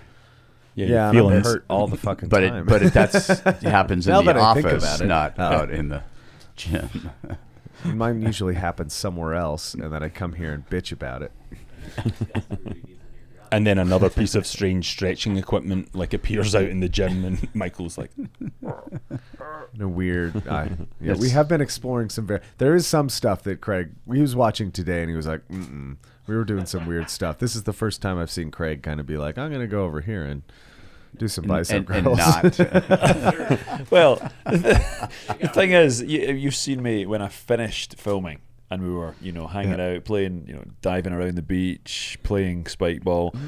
Because I've got this movie coming up, first time working in Bollywood, I might be slightly more nervous that, they've already said don't ski, don't play rugby, don't do these. So when you start saying do this movement, do that, and it's maybe slightly pushing it. If when I finish the movie, I'll come back in October. Yeah, well, let's try it Here's then. a great. I was arguing back and forth with a men's fitness magazine called Men's Fitness. Okay, was it actually the original name? Yeah. Original name. And they wanted, what's the Superman workout? And I legitimately gave them like a workout that we did, and they're like, no, we can't post that. And I was like, you can't post the truth. You asked me what? Yeah, and I was like, and he's like, no, you need to modify it so people can do it. And I was like, well, they're not going to. Hi, my name is Michael. Let me introduce myself. And we had a legitimate blow. I got in a little bit of trouble because I had somebody's team telling me to calm the fuck down. And I said, no, this is actually the exact thing that we are against. Like, we have worked our asses off for 5 years developing this individual so that he could do certain things. And now you want us to lie to people and tell people that he does things that are actually easy so that they think that they can do them? Yeah, man. It's like You 10 can by go 10 fuck every yourself. exercise, right? Yeah. So they're like, oh, well, we can't use a skier because not everybody has one. I was like, the point is actually to go, what the fuck is that? Go To find ask one. a question. And where can I find And one? if they don't have them at my gym, maybe you should find a different fucking training facility. I had never seen one until I stepped into Jim Jones. Sure. And immediately I was like, I want to try that. Yeah. And then immediately after having tried it, you wanted to find another gym that didn't have one. I felt funny. I'm Yeah. like, this is not the way I thought So- it would feel. So one of the things in there was a handstand push-up or a handstand hold. I know where this is going. Because that's something that we've taught a lot of people how to do, and it's safe. And he came back with like this, that's not safe. And I go, what are you talking about? Toddlers do this shit. We have little kids doing handstands. What do you mean it's not safe? And so I'm telling Craig this because Craig, we're going to do some handstand push-ups today. He's like, oh, dude, I can't do those. And I was like, well, we're going to learn. And I was like, don't worry.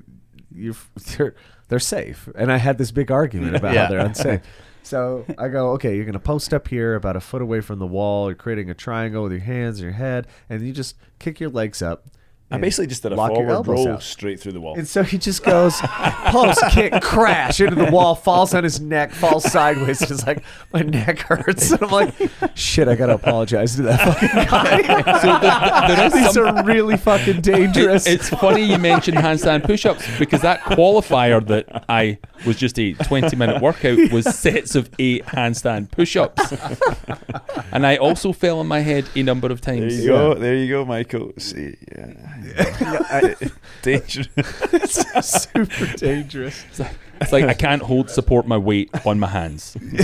Well, you got to lock your elbow. You can't go soft, like, expect things to happen. And I Lessons for forgot life. to explain that to a couple people.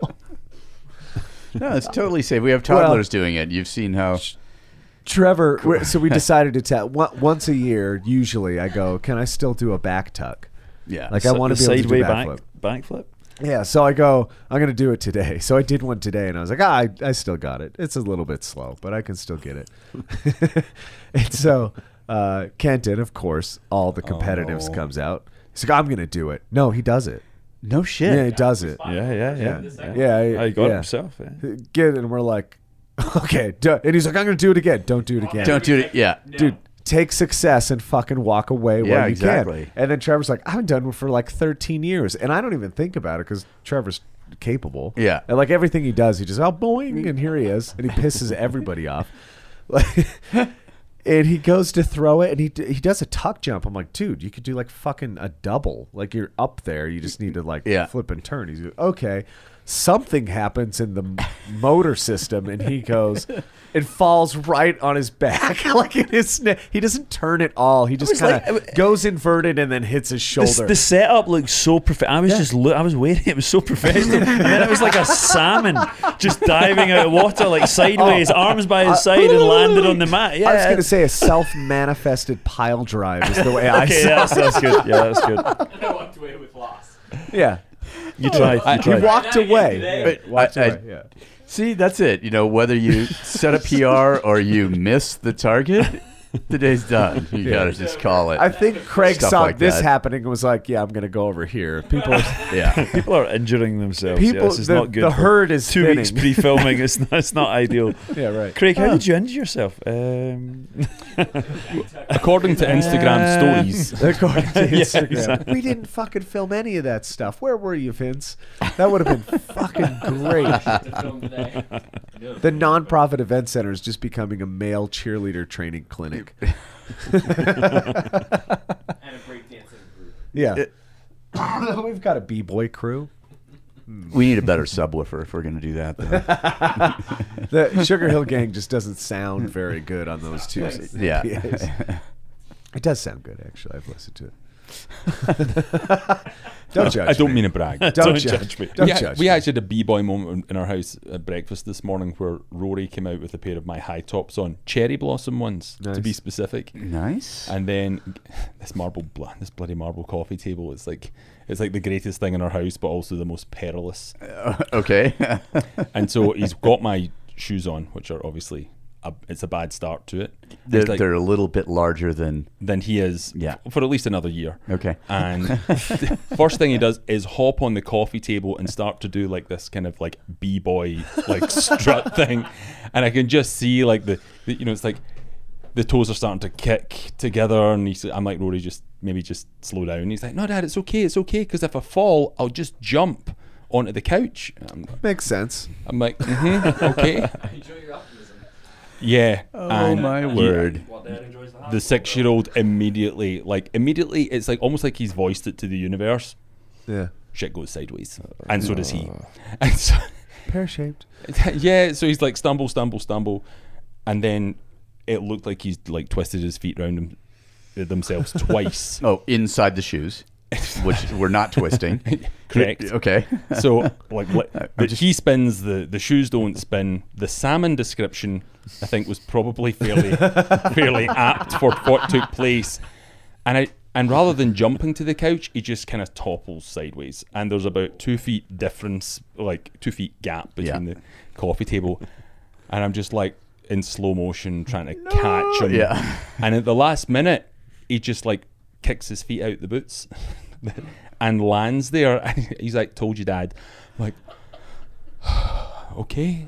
He was fine, and then immediately got back on and started spinning on his ass with my shoes on again. So that was our b-boy Wow. breakfast this morning. So where did the bump on the forehead come from? that was a couple of months ago. That was Pierce. That was Pierce. You know, Okay. it's like if you're 6, you can totally hang out on the coffee table. If you're 4, you know. The thing is, you took that photo when he was still crying. No. You were like, No, I saw I was that. I not was like, home. hold it there.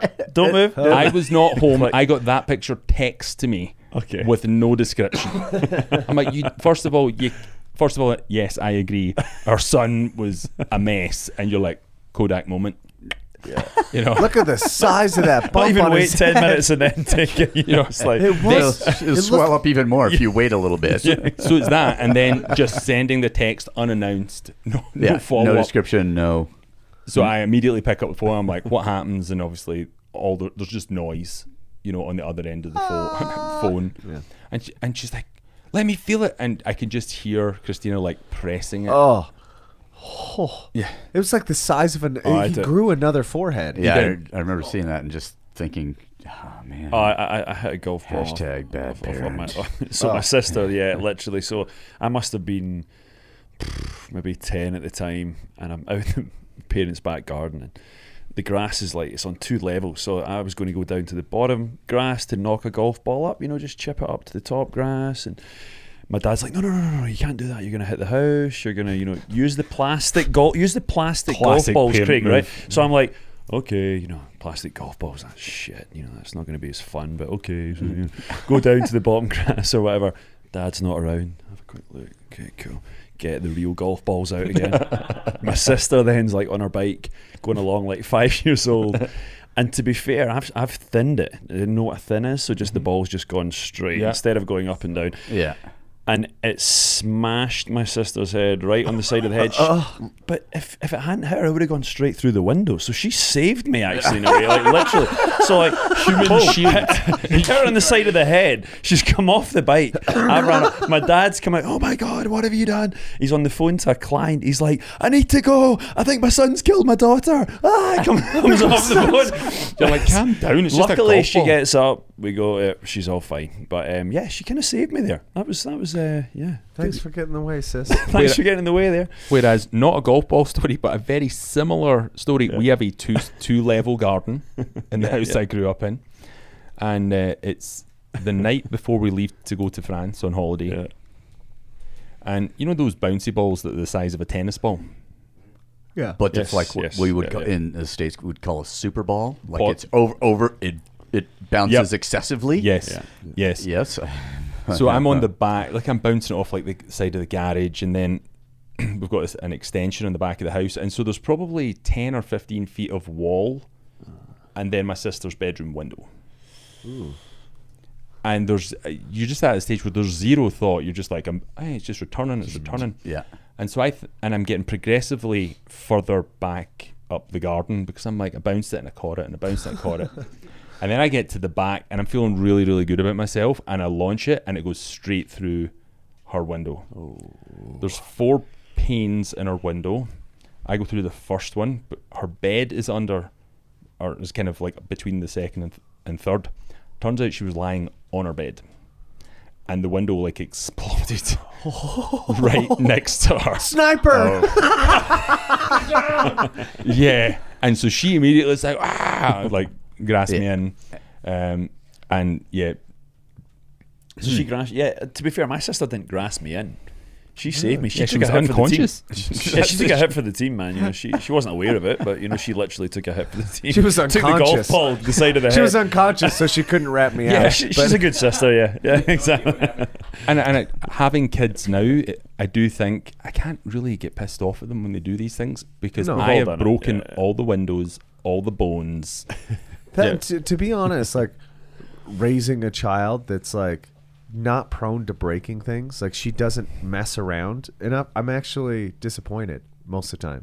I would rather she like try to break things because it means she's. It I means feel like she's it may testing. be but I feel like it's more of a gender thing, because my sister's never really broke anything. Yeah. But I broke enough for everyone.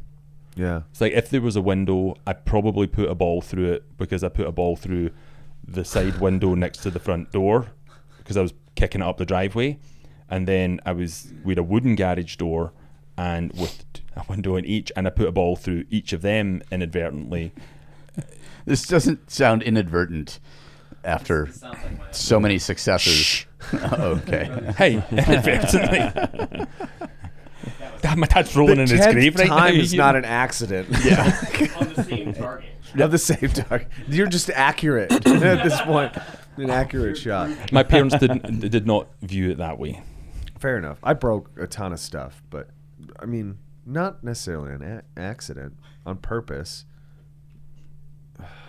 I think it's good for it. It's how you're testing the world. It's And cathartic. once you're 18, Wow. it's That does burn. but yeah, exactly. I mean, I Let's lit not even talk about fire and the stuff. more or less. I lit things on inadvertently fire. set yeah. on fire. I lit so many things on fire. Built so many bombs. So many like explosive devices. Oh, Yeah. It's just, but it was helpful, and you have to do it before you're 18 because then you go to jail. Exactly. I was gonna say. So Vince, if I say 1 quart mason jar, 3/4 full of gasoline, buried in the ashes of a public fire pit where all the jocks used to gather around on Friday evenings to build a fire and drink beer. In Any high ball school. bearings? No ball bearings. Okay, for sure. Oh, well, that would have been actually not a good outcome. But, Because it worked. oh. my God. Oh, yeah.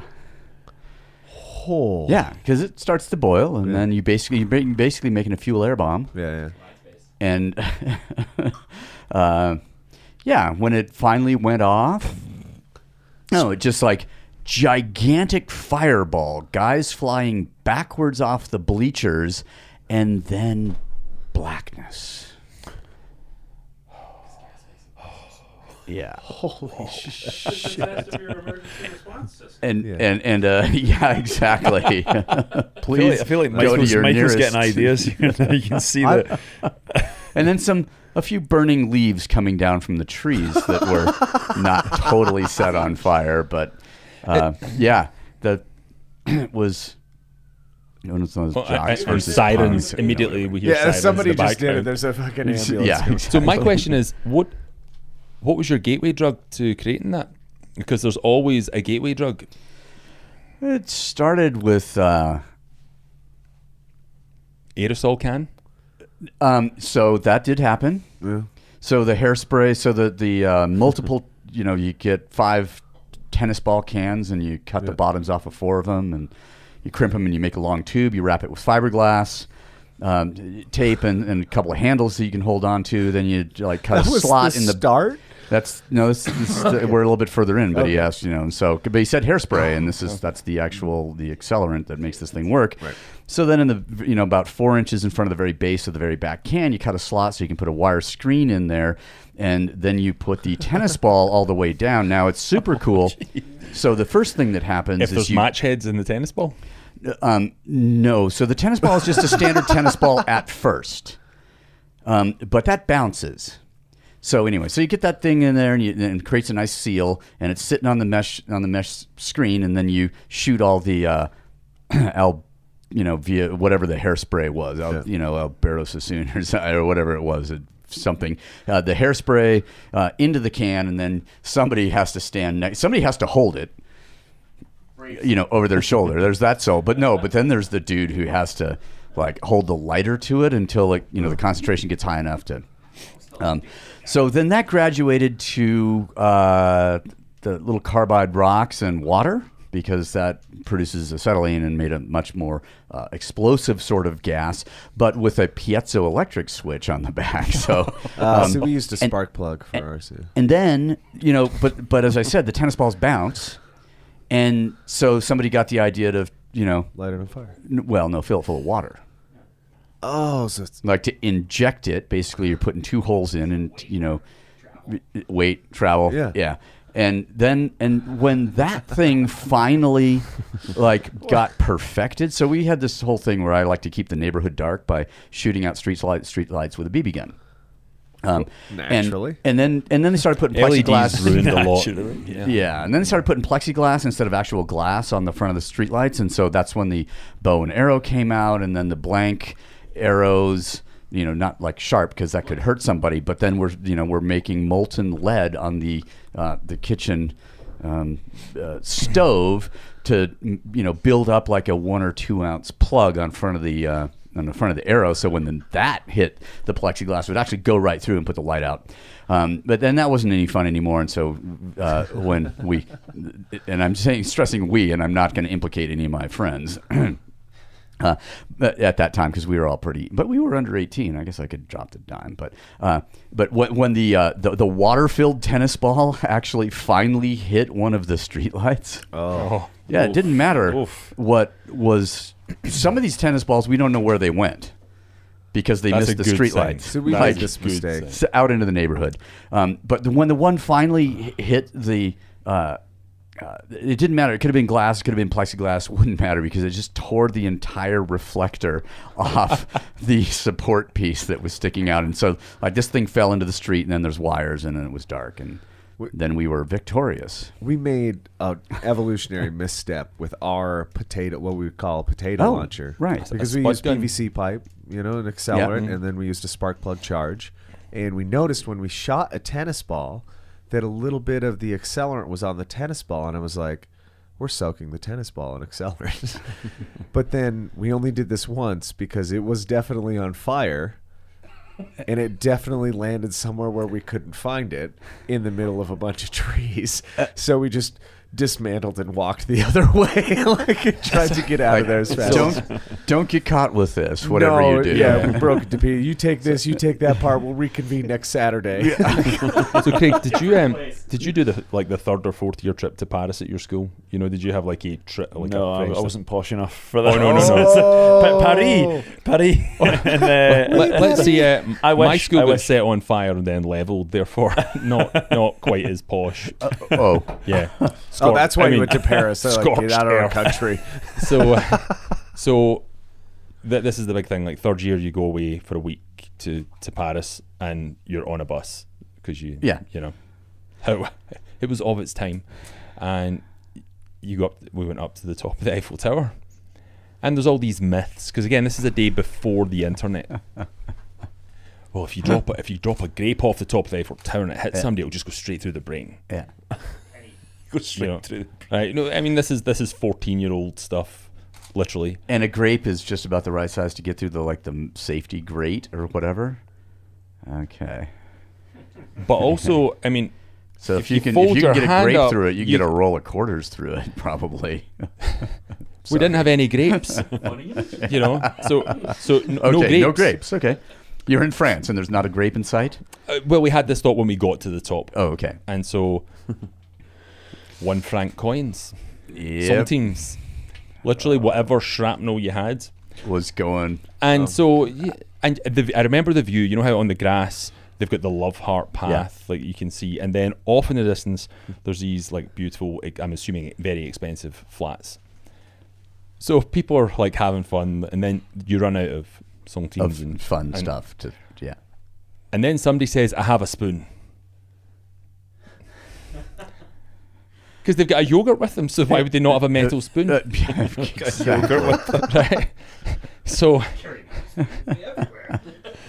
my dumbass, who's very caught up in the moment, shall we say, is like, give it to me. And I managed to get my whole arm like to the elbow through Okay. and frisbee it.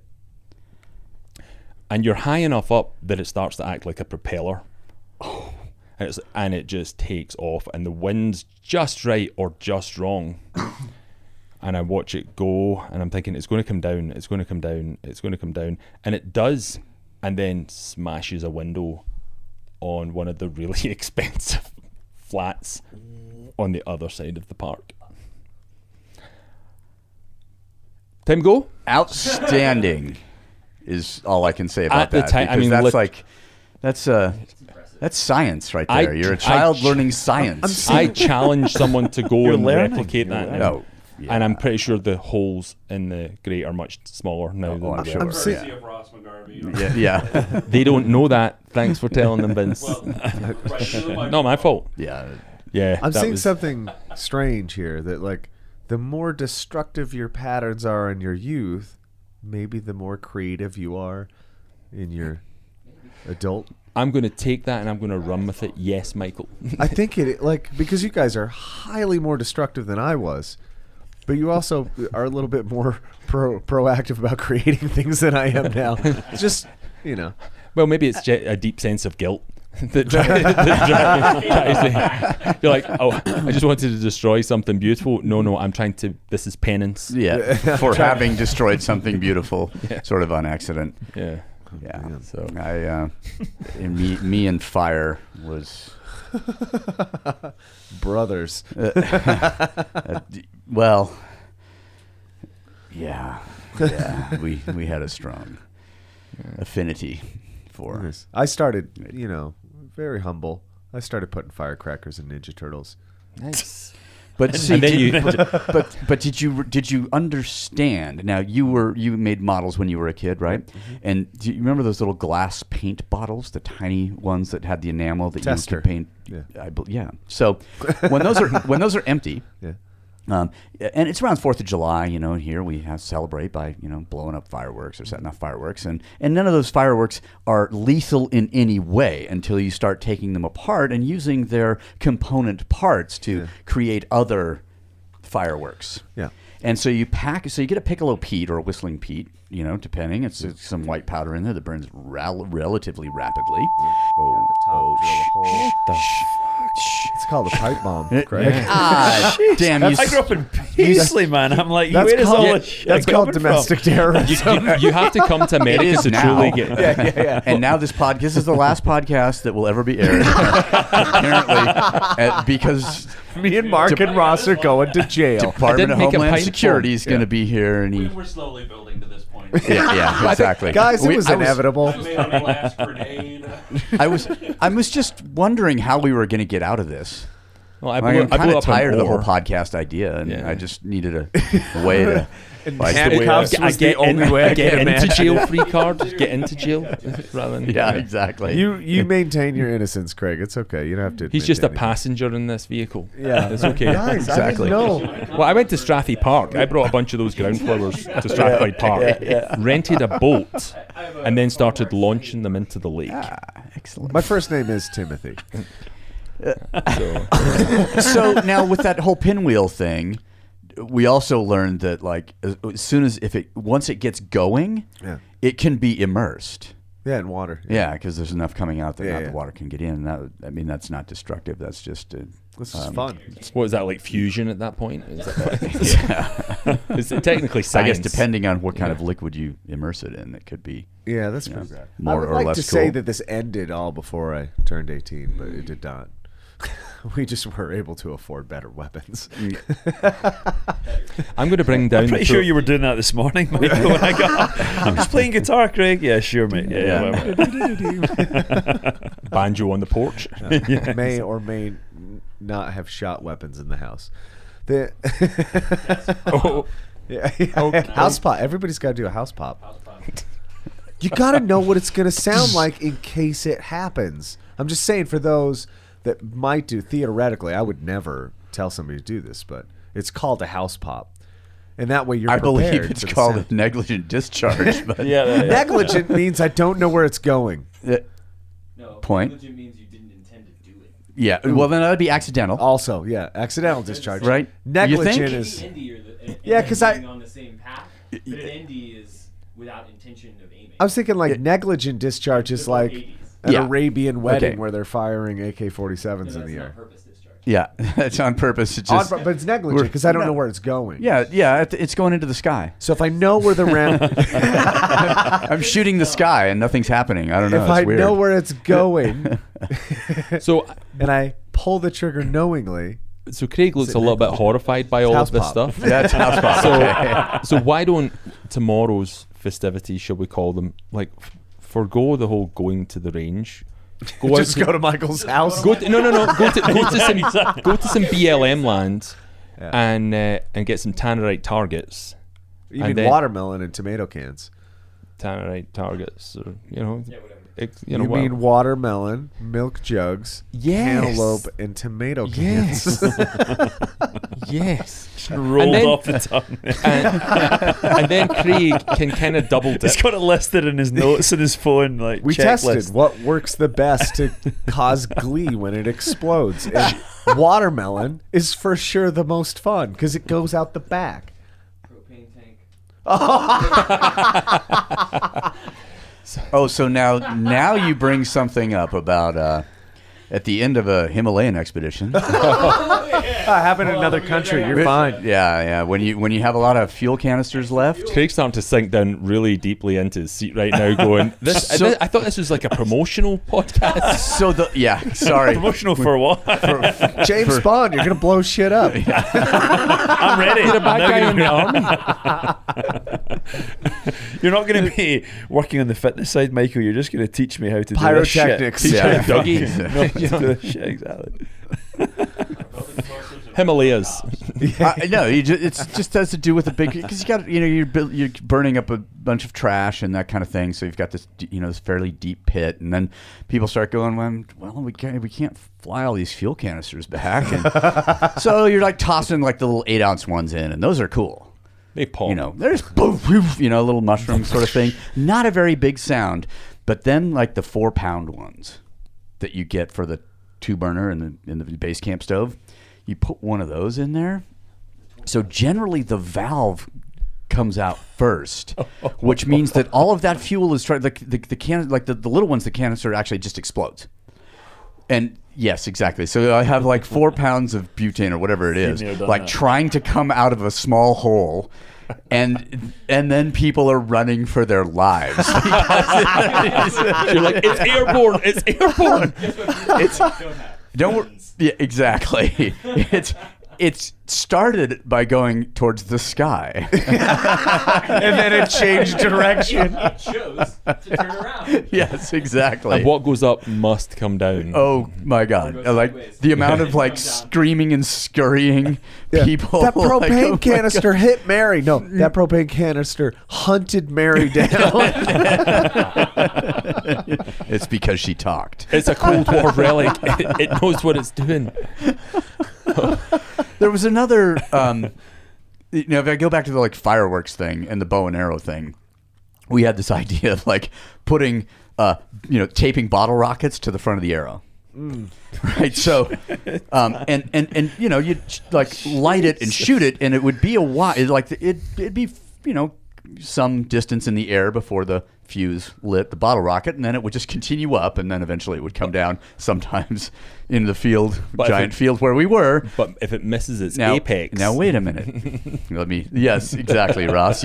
So I decided that what's better than one bottle rocket tied to, and it's actually we were taking apart pinwheels. A package. No, it was a 2-stager. Oh, yeah, so it goes... So the first one finishes and blows the flame out the back to ignite the second one.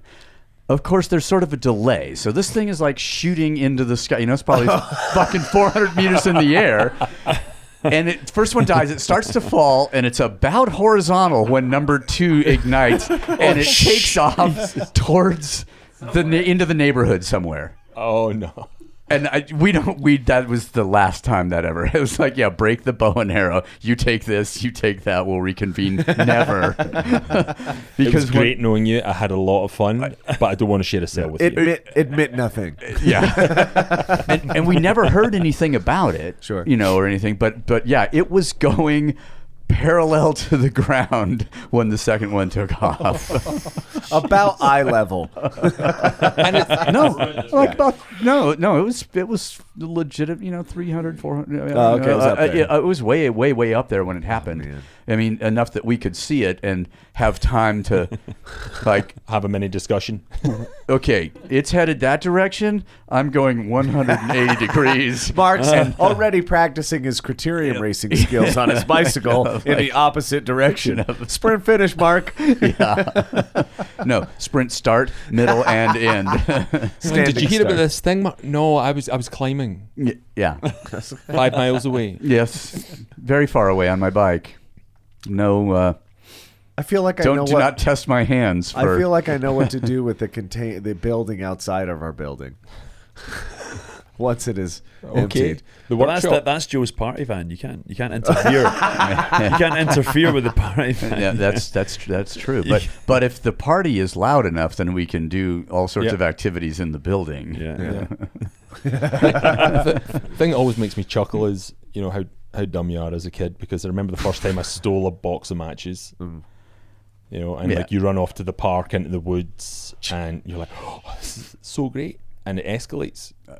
And pretty soon you're stealing gasoline cans. Oh no, I never got that. But I was stealing aerosols from the garage. Oh, yeah, and I to combine with your box of matches. Yeah. Yes, but to make a sort of handheld.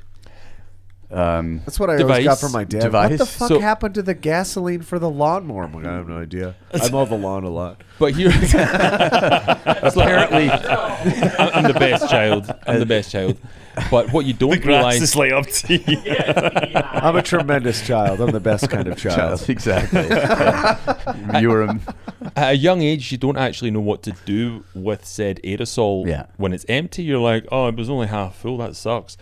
You're sitting next to a fire, because you're like, yeah, and so you just toss it in. Yeah. But you don't know until you suddenly know. If you know, you know. And so I'm about maybe 3 feet from the fire, and I'm underneath a sandstone kind of outcrop because I'm taking shelter because it's raining because it's Scotland, you know.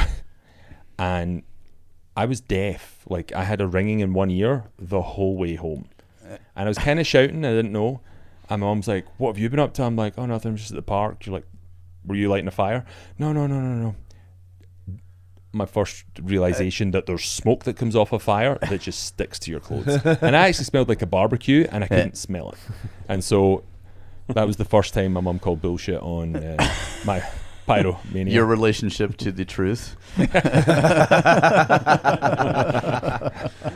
I can neither confirm nor deny that. Yeah.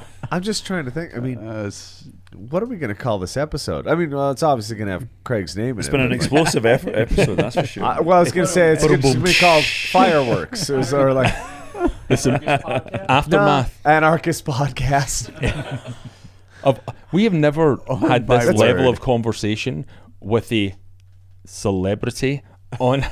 It's like we saved it up for, you will never share this with any of your friends. This will never feature on your Instagram stories. Your agent will never even know that you were in Salt Lake at this point. Because I want people to hear this, it'll be called Welcome to the Actors Studio. This is the Real Actors Guild. This is the Real Actors Guild. The actors. No, it's FAG, the Film Actors Guild. Yeah, you're right. Exactly. Yes. I guess we should. It's wrap it done up, entirely with puppets, right? That's the only way we can get away with this. Well, we're going to start training again. Let's get out there and have a Let's session. do it. Let's do Thank it. you very much for coming, Craig. Thank This you has for having been, me. Thank you. Oh, wait, legitimately, like, fitness is about to begin, and so conversation must end. Yeah. You've changed. You've changed since Murph? yesterday. Murph? Murph. Yeah, you We're ready? doing Murph. You want to borrow some shoes? I'm going to run down to the taco shop and get a taco. Yeah. And Yeah. run back and then try and keep it down. I'll go, yeah, I'll go and get my kilt on first. Kilt on. Kill Murph. Let's go. That'd be pretty good. This is Love going to it. be interesting air squats, yeah. Well, we'll have you on here again, obviously. Or not, because this might be the last one. Because we ruined your career. Captain? No, seriously, we might need to talk to an attorney about this. Can we talk about shit like that and I have put it no out? idea. Yeah, it's past statute of limitation. Yeah, sure. No, I'm not worried about myself. I'm thinking Oh. like we're supplying ideas to the opposition. I don't think. Just one long beat. A pretty dark gray. It's 10 minutes of just. Yeah, exactly. No, it'd be cut in between, and then you take the beep, and you put the beep, and the beep, beep, and then I shot the beep. And I was just like, this is the world's first ever redacted podcast. All right. I like the idea of the redacted podcast. The redacted podcast. The only podcast we regret not having done sooner. And with that, I think we're done just about on time. Nice. Thanks, guys. Greg, Thank you, thank guys. you. Thanks a lot. Thank you.